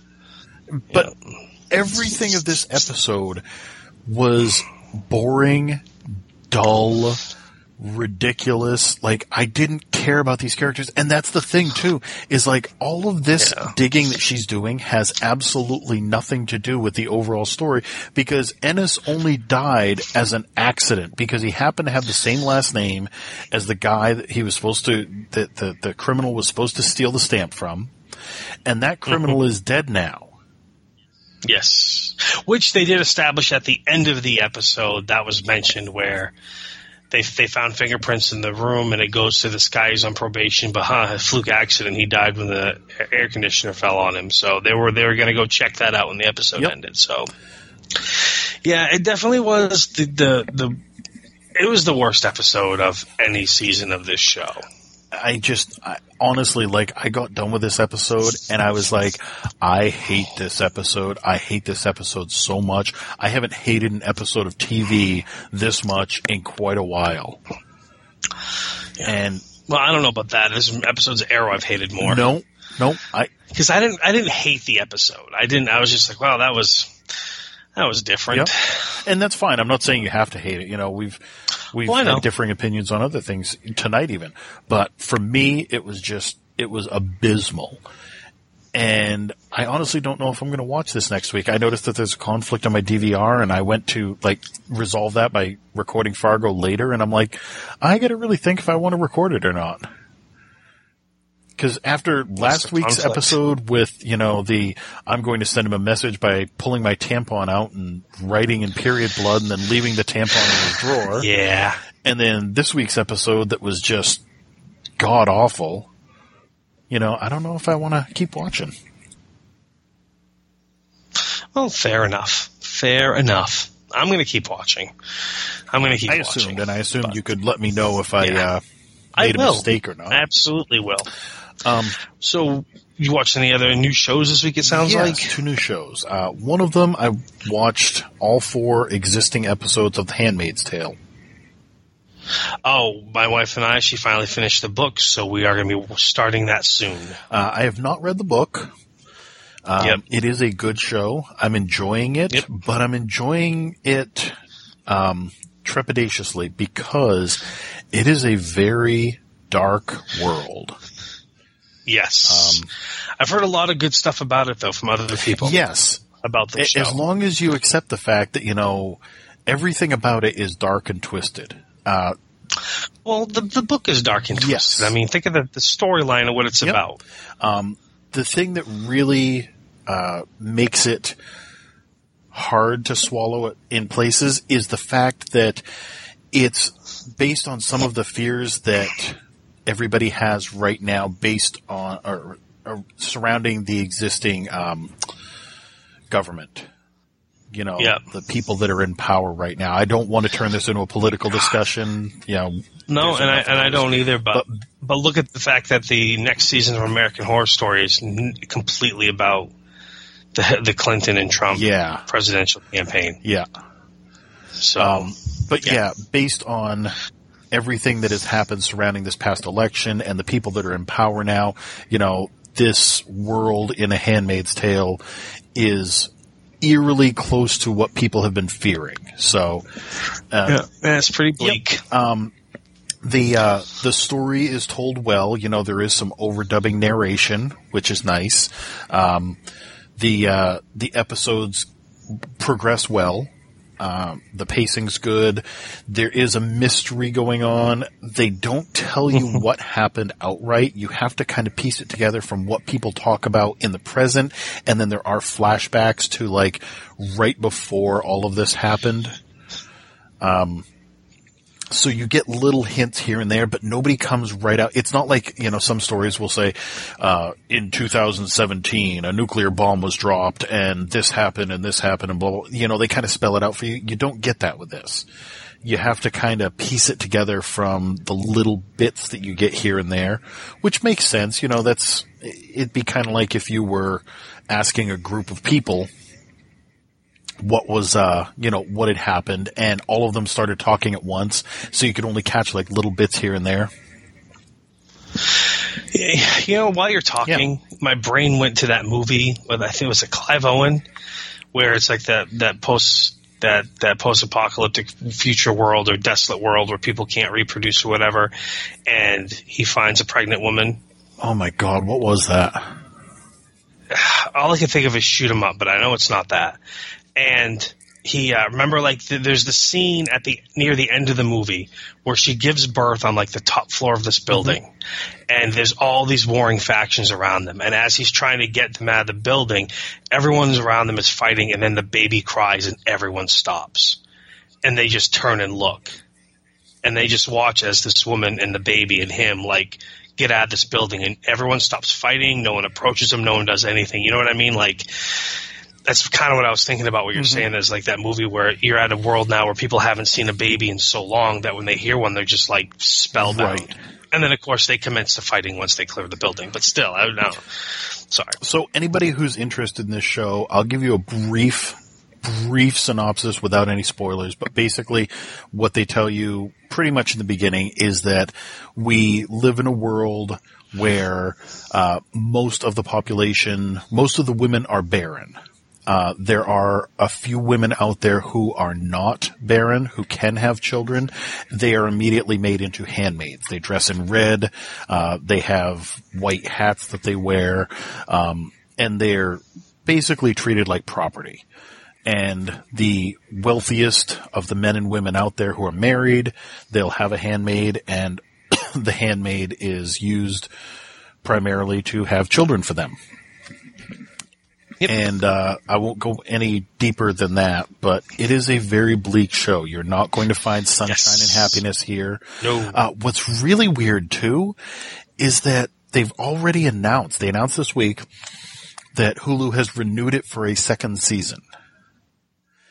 And this is really weird because this is based on a book, a famous book that people have been reading for years. Yes. I was under the assumption that the first season, or the season, 10 episodes, was going to cover the book. Yeah, me too. It's kind of surprising hearing you say it's been renewed. And the article mentioned that the author of the book was thinking about doing a sequel. I don't know if that means presently she's thinking about doing a sequel, or if it's the type of thing where she thought about it at one point and made some notes, and they're like, well, based on these notes, we'll do our own season 2. If that's the case, I don't think that I want to watch it, because it seems like they'd be doing their own thing. It could work. This most recent season of Game of Thrones worked really well. Yep. Yeah, and I'm looking forward to the final seasons of Game of Thrones coming up. Amen. So.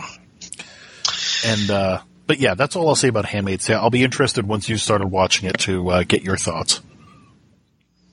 Well, before you jump into your other new show, my wife and I have been watching 13 Reasons Why. Yes. I think we're up to either we are watched episode 8 or at episode 8.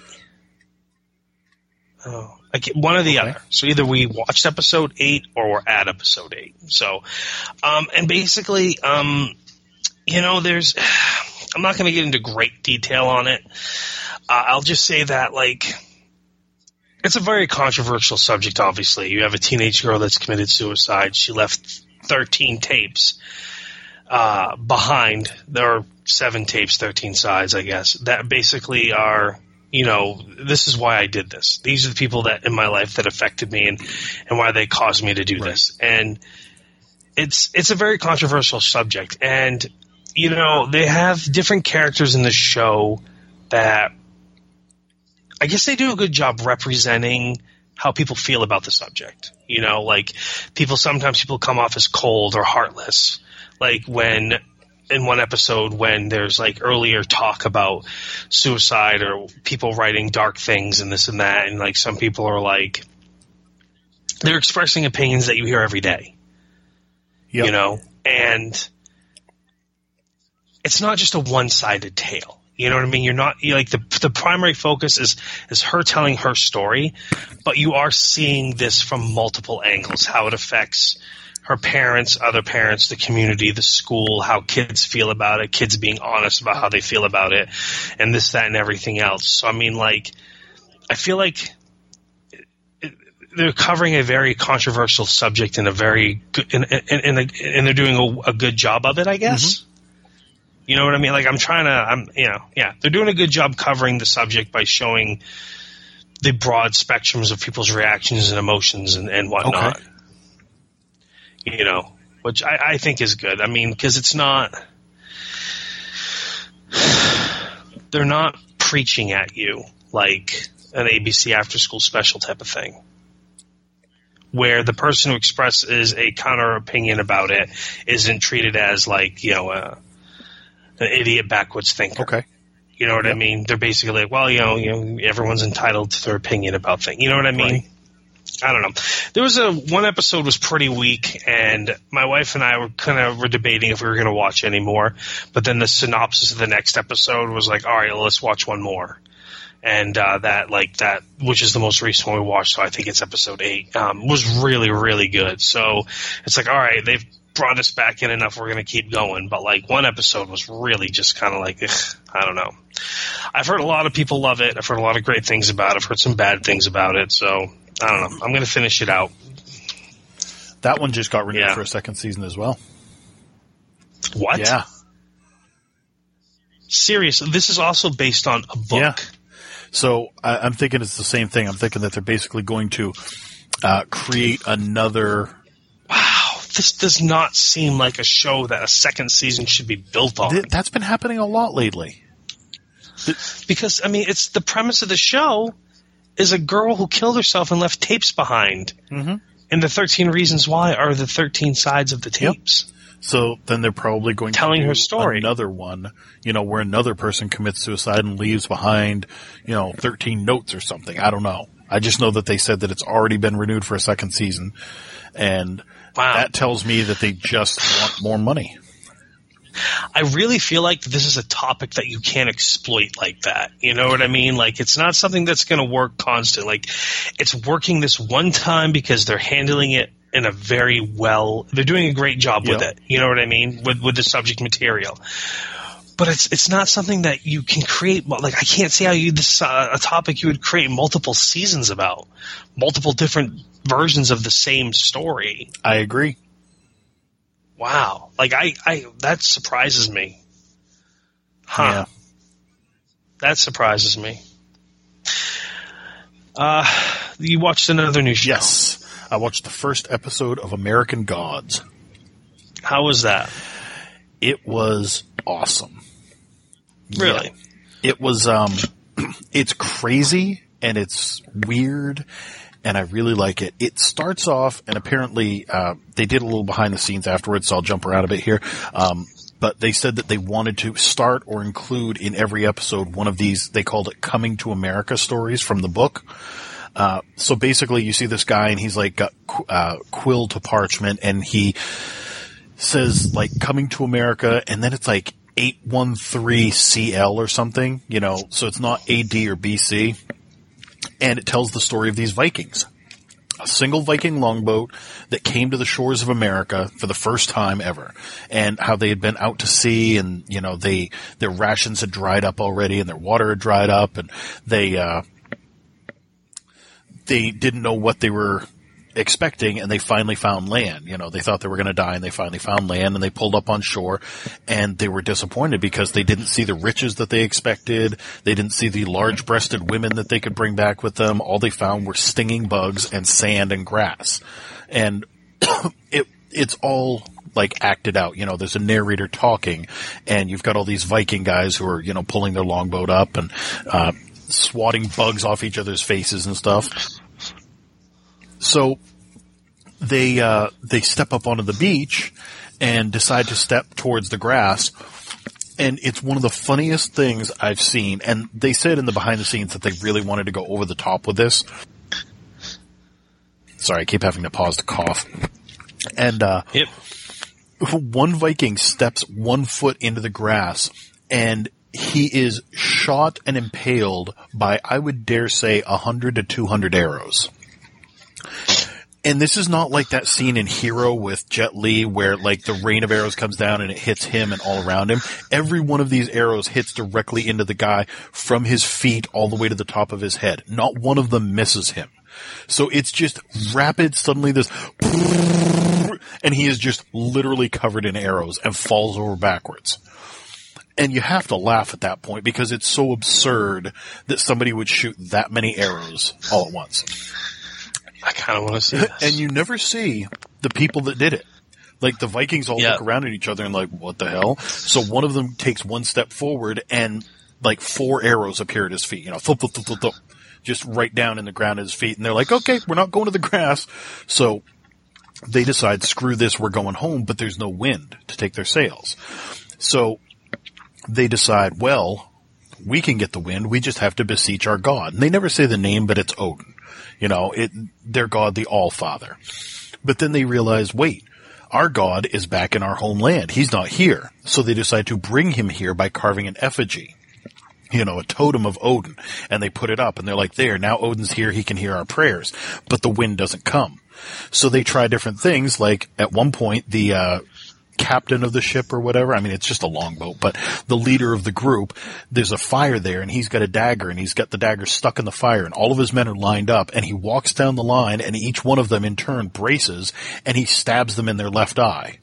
And then he stabs himself in the left eye because Odin was missing his left eye. So he's saying, we're sacrificing this for you, Odin.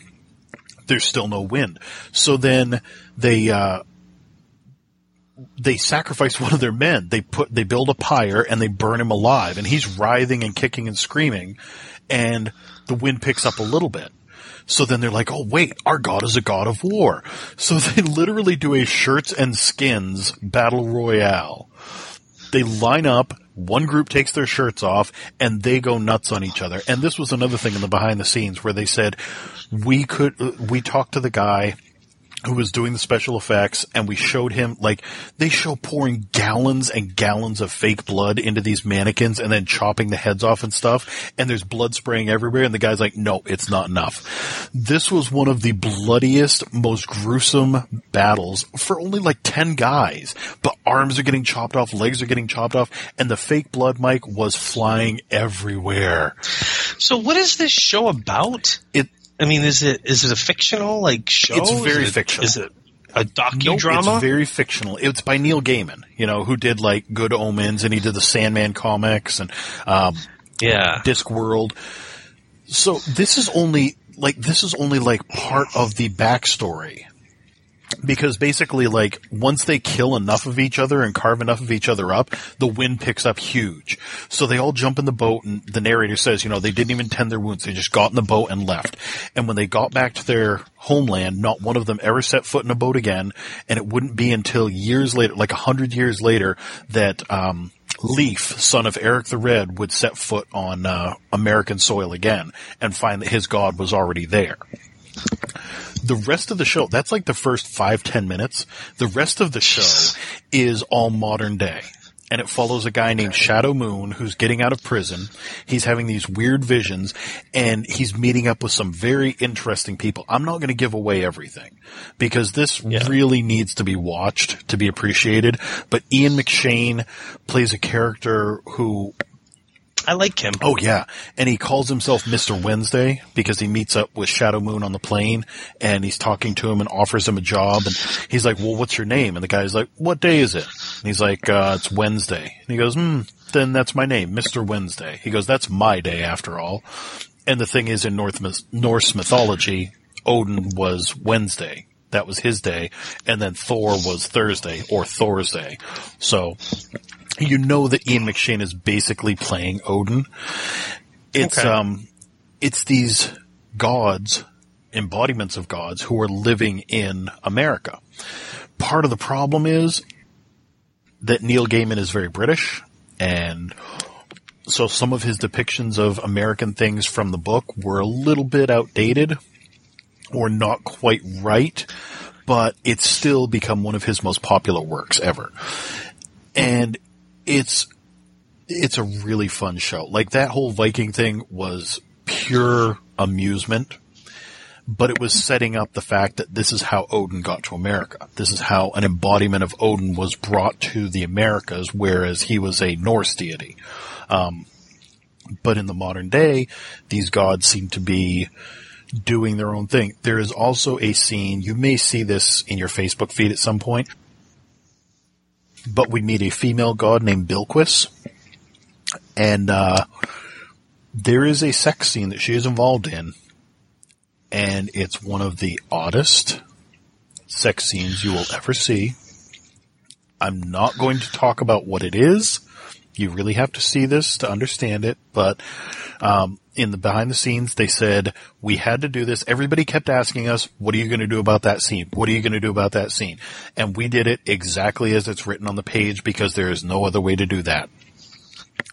And I went, wow, okay, well, good for them for doing that. What channel is this show It's on? on Stars. It's on Stars, Yep. Okay. All right. I get it because, like I said, I have Amazon Prime, and so for $8 a month I can get Stars, and I do that so that I can watch Ash vs. Evil Dead, and now also American Gods. And they've got a couple other shows on there as well, like Outlander. There was that one that Patrick Stewart was in recently. I can't remember the name of it, but he was like a talk show host or something. I really wanted to check that out. Yeah, I think I know which one you're talking about. But I've got to say, American Gods, one episode in so far, and it's definitely entertaining. It is fun. It reminds me kind of Preacher, but where Preacher was on TNT, so they couldn't get away with a lot of stuff. Yep. This is getting away with all the stuff. Nice. Yep. So definitely, if you get a chance, check this out. I'm strongly recommending this to everybody. As of last night, the new episodes come on Sundays. So as of last night, there's a new episode. I'll be checking that out probably tomorrow, because I can't wait. Yeah. Got any more shows to talk about? No, that wraps it up from shows. Any movies? Negative, sir. I have a couple movies to talk about. Excellent. Let's hear it. The first one is I watched Split. The M. Night Shyamalan sucks ass Alon guy, who hasn't made a good movie in a really, really, really long time. Not since Unbreakable, I believe. Not since Unbreakable, yeah. Finally managed to make a good movie again. So you liked it? I was genuinely, like, I went into this. I know you said it was great. I know Martin said it was great. And if you notice, it didn't take me nearly as long as it took everyone else to watch Blair Witch. Martin still hasn't watched it yet. But I didn't go in, I didn't have high hopes. I wasn't going in expecting a whole lot. But I gotta say, it's a good story. It's very interesting. James McAvoy, phenomenal in this movie. Absolutely phenomenal. I mean, as he is switching from persona to persona to persona to persona, I mean, like, you can see it. Like, just when, like, there's the scene where he's looking in the mirror and he's switching from one to the other, and just the way his body language, his voice, how he holds his mouth, his facial expressions, I mean, everything. You can see him going from one to the other. I mean, he does such a great job portraying all these different personalities. I mean, I don't know how much I want to get into it because I don't want to ruin it for everybody else. But I'd really like to talk about it in a couple weeks, maybe a little bit longer form, once people have time to see. I mean, it just came out, like, on DVD last week type of thing. But man, I really, really enjoyed it. I really enjoyed it a lot. And again, I'm not trying to be like, I told you so, but literally, I was surprised too. I got dragged to it because, Kelly was like, oh, you really got to see this movie? And I was like, come on, it's M. Night Shyamalan. I hate him. She's like, no, you're going to like this. And I was like, but you like him. So, and I was shocked. I know. I was shocked how good. I mean, it has its faults. There's a couple of parts where you're like, what? But I mean, even like the Beast, if you will, or the final persona, whatever it is you want to say. Even that, like, I'm just like, you know what? I can buy this because of Unbreakable. I can buy this. And then, of course, in the mid credits or closing credits, whatever it is, you see it's kind of like a backdoor sequel, if you will, to Unbreakable. Yeah. Because they have the people in the diner who, and this is not a spoiler, people. This is very lightweight stuff. But basically, they have a bunch of people in the diner, and they're listening to the news story of what happened, which we won't talk about here, like you said, Yeah. But somebody goes, yeah, didn't a while ago they had something like that? There was that guy who had the bone problem, and Bruce Willis is down at the end, and he goes, Glass. His name was Glass. And you're like, whoa, it's like Unbreakable. And now I've read that they're looking at doing a sequel to this, but it's kind of a joint Unbreakable and Split movie together. And it's not that they're looking at it. They are doing it. They have announced that they are definitely doing it. Yeah, I don't know if I'll go to the theater and see it, but I'll definitely watch it. James McAvoy was brilliant in this movie. I'm not sure it would be as good if he wasn't in it. I agree. You know what I mean? Like, to me, like, his portrayal of the characters in this movie, the way he did it was, Heath Ledger Joker-esque. Yes. Fantastic job. Absolutely. Great job. And, I'm surprised how much I really liked it. It was shocking. I was shocked as well. Yeah. I remember saying that over and over again, like, I can't believe that this was a good movie. Yeah. Really surprised. One more movie I watched. It was actually that I'm going to talk about. It's a documentary. Okay. And this got posted on Hulu on the 6th, on Saturday the 6th. It premiered on Hulu. And I actually watched it in the wee hours of the morning on the 7th. And it's a documentary. It's a Hulu original documentary, and it's called Batman and Bill. That showed up on my Hulu thing right off, like it was top. You need to watch it. I added it to my list, but I didn't get around to watching it. Yeah, someone else, a guy, a friend on the internet, Brandon, had posted that he was watching this or had watched it and it was good or something when I was going through my Facebook feed or my Instagram feed or something like that. And I was like, oh, let me check it out. So I went and kind of put it on Hulu, and I was like, found myself caught up on shows, and I was like, I'm going to watch this.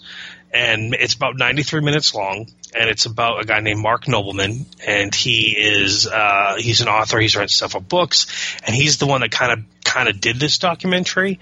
And he presents his findings about Bill Finger. Bill Finger worked with Bob Kane in creating Batman, and that's basically what the opening few minutes of the movie says, is that, I'm going to talk to you about how Bill Finger actually co-created Batman with Bob Kane, but was never given any of the credit. And basically, he just presents the story about this, his findings, what he found. He has footage, not footage, but recordings from what he kind of considers the first ever Comic-Con, which happened in New York in 1965, where Bill Finger was on a DC panel, and he talks about his early work with Batman and what he did with it. And I'm not going to give away a lot. I mean, that's what's said in the opening 3 minutes of the movie, is him saying, talking about Bill Finger. But basically, this becomes a one-man crusade, if you will, for Bill Finger to be given proper credit for what he did for Batman, and that it wasn't just Bob Kane. That's what this guy sets out to prove. Nice. Did he do it with a cape on? No. Okay. No. That's but this is a pretty phenomenally awesome documentary. It's really, really good. It was a surprise, because it was like, oh, what do I want to watch? Oh, what's this? Oh, let me check that out. Oh, wow, this is great. So yeah, it's really, really good. Absolutely watch it.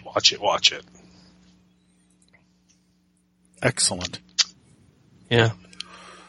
Yep. Like I said, it popped right up for me, and I added it to my list because I was like, at some point I'm probably going to want to watch that. Yeah, take the time, watch it this week. I'd love to hear what you have to say about it. I mean, it's only an hour and a half, and there's a lot of stuff in there I'd never heard of before. Nice. And it's just kind of cool, to see the history of everything, Yeah. Oh, definitely. Because they have actual recordings from that Comic-Con 52 years ago. That was because someone recorded it. And you can hear these guys talking about, to me, that's pretty amazing. It's pretty amazing. So, You got anything else you want to talk about? Yeah, a couple of things. One news article that we haven't touched upon, they just announced that you might know it as Edge of Tomorrow, or you might know it as Live, Die, Repeat. It was that movie with Emily Blunt and Tom Cruise where he kept going back. Yep. There's a sequel coming. I actually enjoyed that. I love that flick. Yeah. There's a sequel coming. Both of them are signed on to be in it, and it's going to be called Live, Die, Repeat, and Repeat. Yes, I saw that. I actually read that same I probably read the same article, but it's a sequel with a different name. I'm excited about that. Although the first one was kind of unique. He kind of had that tie to the creature, and that's why he was able to, repeat over and over again. So I don't know how they're gonna do that this time, but I'm sure that they'll come up with a way. If they're planning it, then they've probably got a way planned. So, yes, I would say so. The only other thing was that this was a big week for trailers. There were. Well, can I touch on a couple quick news items before we jump into trailers? Yeah, I just wanted to mention a couple things. Will and Grace is returning. Yes. With 12 episodes on a season 9 with the original cast, the original showrunners, the original producers, everything. Which is pretty impressive. So that should be pretty. Yeah, I mean, it's been like 15 years or something like that since the last season, or maybe less than it's been at least 10 years since the last season of that. And Roseanne's coming back for another season. Yeah. And I liked the show when it was first on. I did not care for the final season, or when we find out basically that everything was made up, but whatever. But I liked Roseanne. And it's going to have Laurie Metcalf and John Goodman and Roseanne Barr, so they've all signed on to do this. And again, it's another one of those short season, 6, 8, 10, 12 episodes, something like that. So, I don't know. That's it. I got trailers to talk about. Cool. What do you got for trailers? They put out the first official trailer for the Defenders TV show. That was awesome. It really was. It really tied all those characters together. I loved having Stick narrate part of it. Yes. And basically tell them all to get their shit together. Yes. That Stick's a very Scott Glenn version of Scott Glenn from Sucker Punch. I had to do that. Sorry. I appreciate that. Nice callback to earlier in the episode. It was a great trailer. Yep. I mean, it gets you excited. And we see that Elektra's coming back, but maybe not. That doesn't excite me. But I think she's going to be coming back evil. And yes, I would assume. That the hand, I was about to say the foot, that's Teenage Mutant Ninja Turtles. The hand is going to feature predominantly. We still don't know what's going on with Sigourney Weaver's character, but she's definitely a big bad. Yep, absolutely she is. But yeah, overall, this trailer really got me pumped for the show. Like, that teaser in the elevator was like, oh, that's cool. This trailer got me pumped. I like how Rosario Dawson is just like, no, you guys are all doing the same thing. Like, she basically brings them together. Her character kind of brings them together. And I love Iron Fist's rundown of who they each are. I thought that was funny. And then, of course, we get the obligatory hallway fight scene in the trailer. Like, they show a clip of it.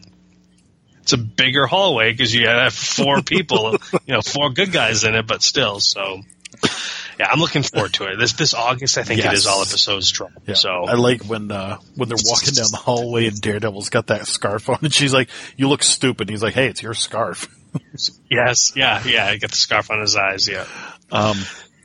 And at the same time, we got the first official trailer for The Dark Tower. The Gunslinger, yeah. I gotta be honest, I told this to JR. I never read the books, or I don't really know a whole lot about them. That's those Stephen King books, but that trailer looked pretty awesome. Yeah, it did. Yeah. I'm not a big Matthew McConaughey fan, but I am a huge Idris Elba fan. Yep. And that trailer looked badass. I'm a huge Western fan, so anytime you have old-fashioned 6-shooter gunplay like that, that's pretty awesome. Dude, I've never seen 6-shooter gunplay like that. The way he was pulling his gun down and catching bullets midair, stuff like that. It was insane. Yeah, it was pretty cool. I mean, think he's.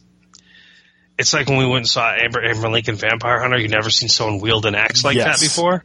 Never seen someone wield a pair of six guns like that. You're right. You're absolutely right. I really hope that this is a lot better than Abraham Lincoln Vampire Hunter, though. Oh God, I gotta imagine it is. But I love the part in the movie where it, like, you know, in the trailer where the kid's like, "You have to come to my world to help save everybody and save things," and he's like, "Do you have guns and bullets in your world?"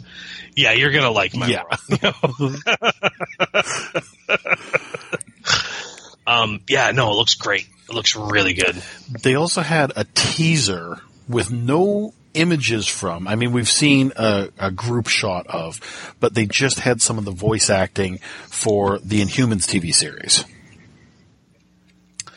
Yes. And that was cool and all, but one of the things that wasn't in the trailer but that was talked about in a couple of articles is what they were doing surrounding Black Bolt, the leader.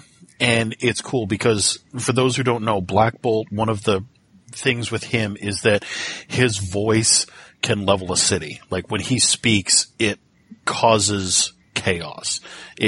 His voice is very powerful. So he stays silent most of the time. And they wanted to do that justice, so they didn't do anything with like voiceovers or, you know, internal monologue.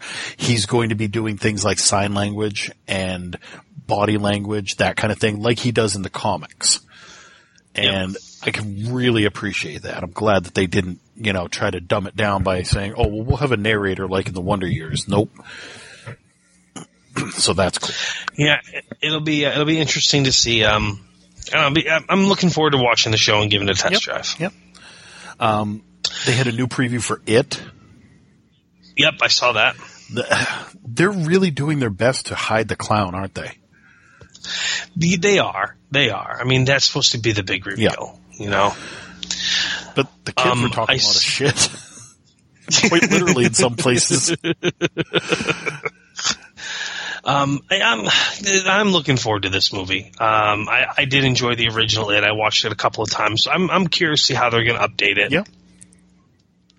You know. So several months ago, they released a teaser trailer, I guess, for a movie called Dunkirk. Yes. And basically, it was just guys on ships, and you can hear like almost like a bomber plane's coming at them, or something like that. And they start to kind of duck and cover, and that's pretty much it. Well, they've released a more in detailed trailer this week for it, right? Or last week. It doesn't matter. I watched it, and I kind of already wanted to see the movie begin with based on the story, but it's a really, really good trailer. They actually kind of tell you more what the movie's about, which is essentially all these troops are trapped in this area. They can't get out. They're surrounded by the enemy, the Germans and everything. And it's a naval fleet. And citizens in their private boats start going in and picking up these soldiers to take them out. And I'm not going to say much more than that. Go watch the trailer. Yep. And I don't want to ruin the story either. But I don't know. I'm probably going to take my stepfather and go to the movies and see this, because there's multiple things in it that Irvin likes: war and guns and boats and lots of boats. Yes. But yeah, it's a really good trailer, and just watch it. I'll link it on the page or something. Facebook. Nice. Yeah. They released the final Wonder Woman trailer. It looks badass. The movie already looked badass, but yeah, this looks badass. I know, but all the early reviews, it's just like everything else. Yeah.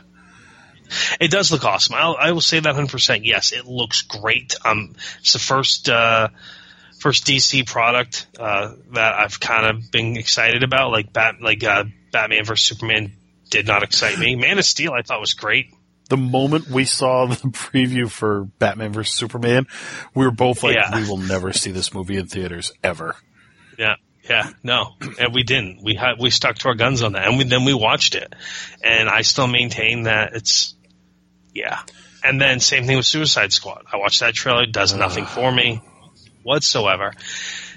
But these Wonder Woman trailers have been really good, but I'm just worried that that's the best we're going to get is the 2-minute version of the movie, if you will. Yep. Because the early previews and the reports is that it's not very good. So this one actually finally introduced us to the possibility of a villain.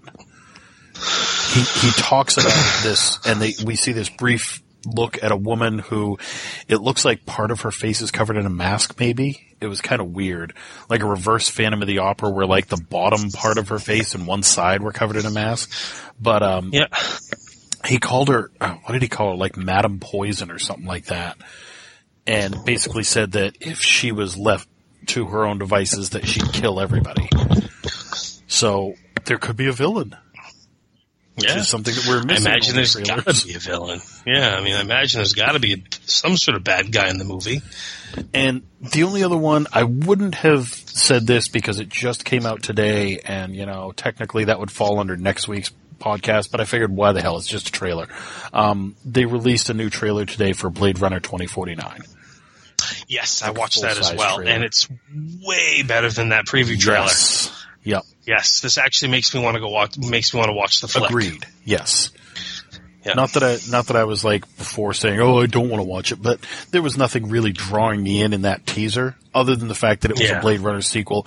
It was by the same guy under the tutelage of the same guy, and that it had Harrison Ford coming back. Right. Yeah. Because, I mean, despite what you may have heard, I am not a diehard Ryan Gosling fan. I don't get all giddy. My pants don't get wet when I see him. I hope not. Jeez. Anyhow, I think that's it for me. I'm good. I've covered all my bases, I believe. I believe that I have also covered all my bases. Fantastic. I'm very happy to have been able to get it off my chest how much I hated this week's Fargo. So... Good. It's good to vent. It's good to have land. So anyways, I guess that's about it. So, thanks for listening. Please, don't hesitate to reach out, as we always say. And you can find me on the Twitter. I'm at SuperstarML.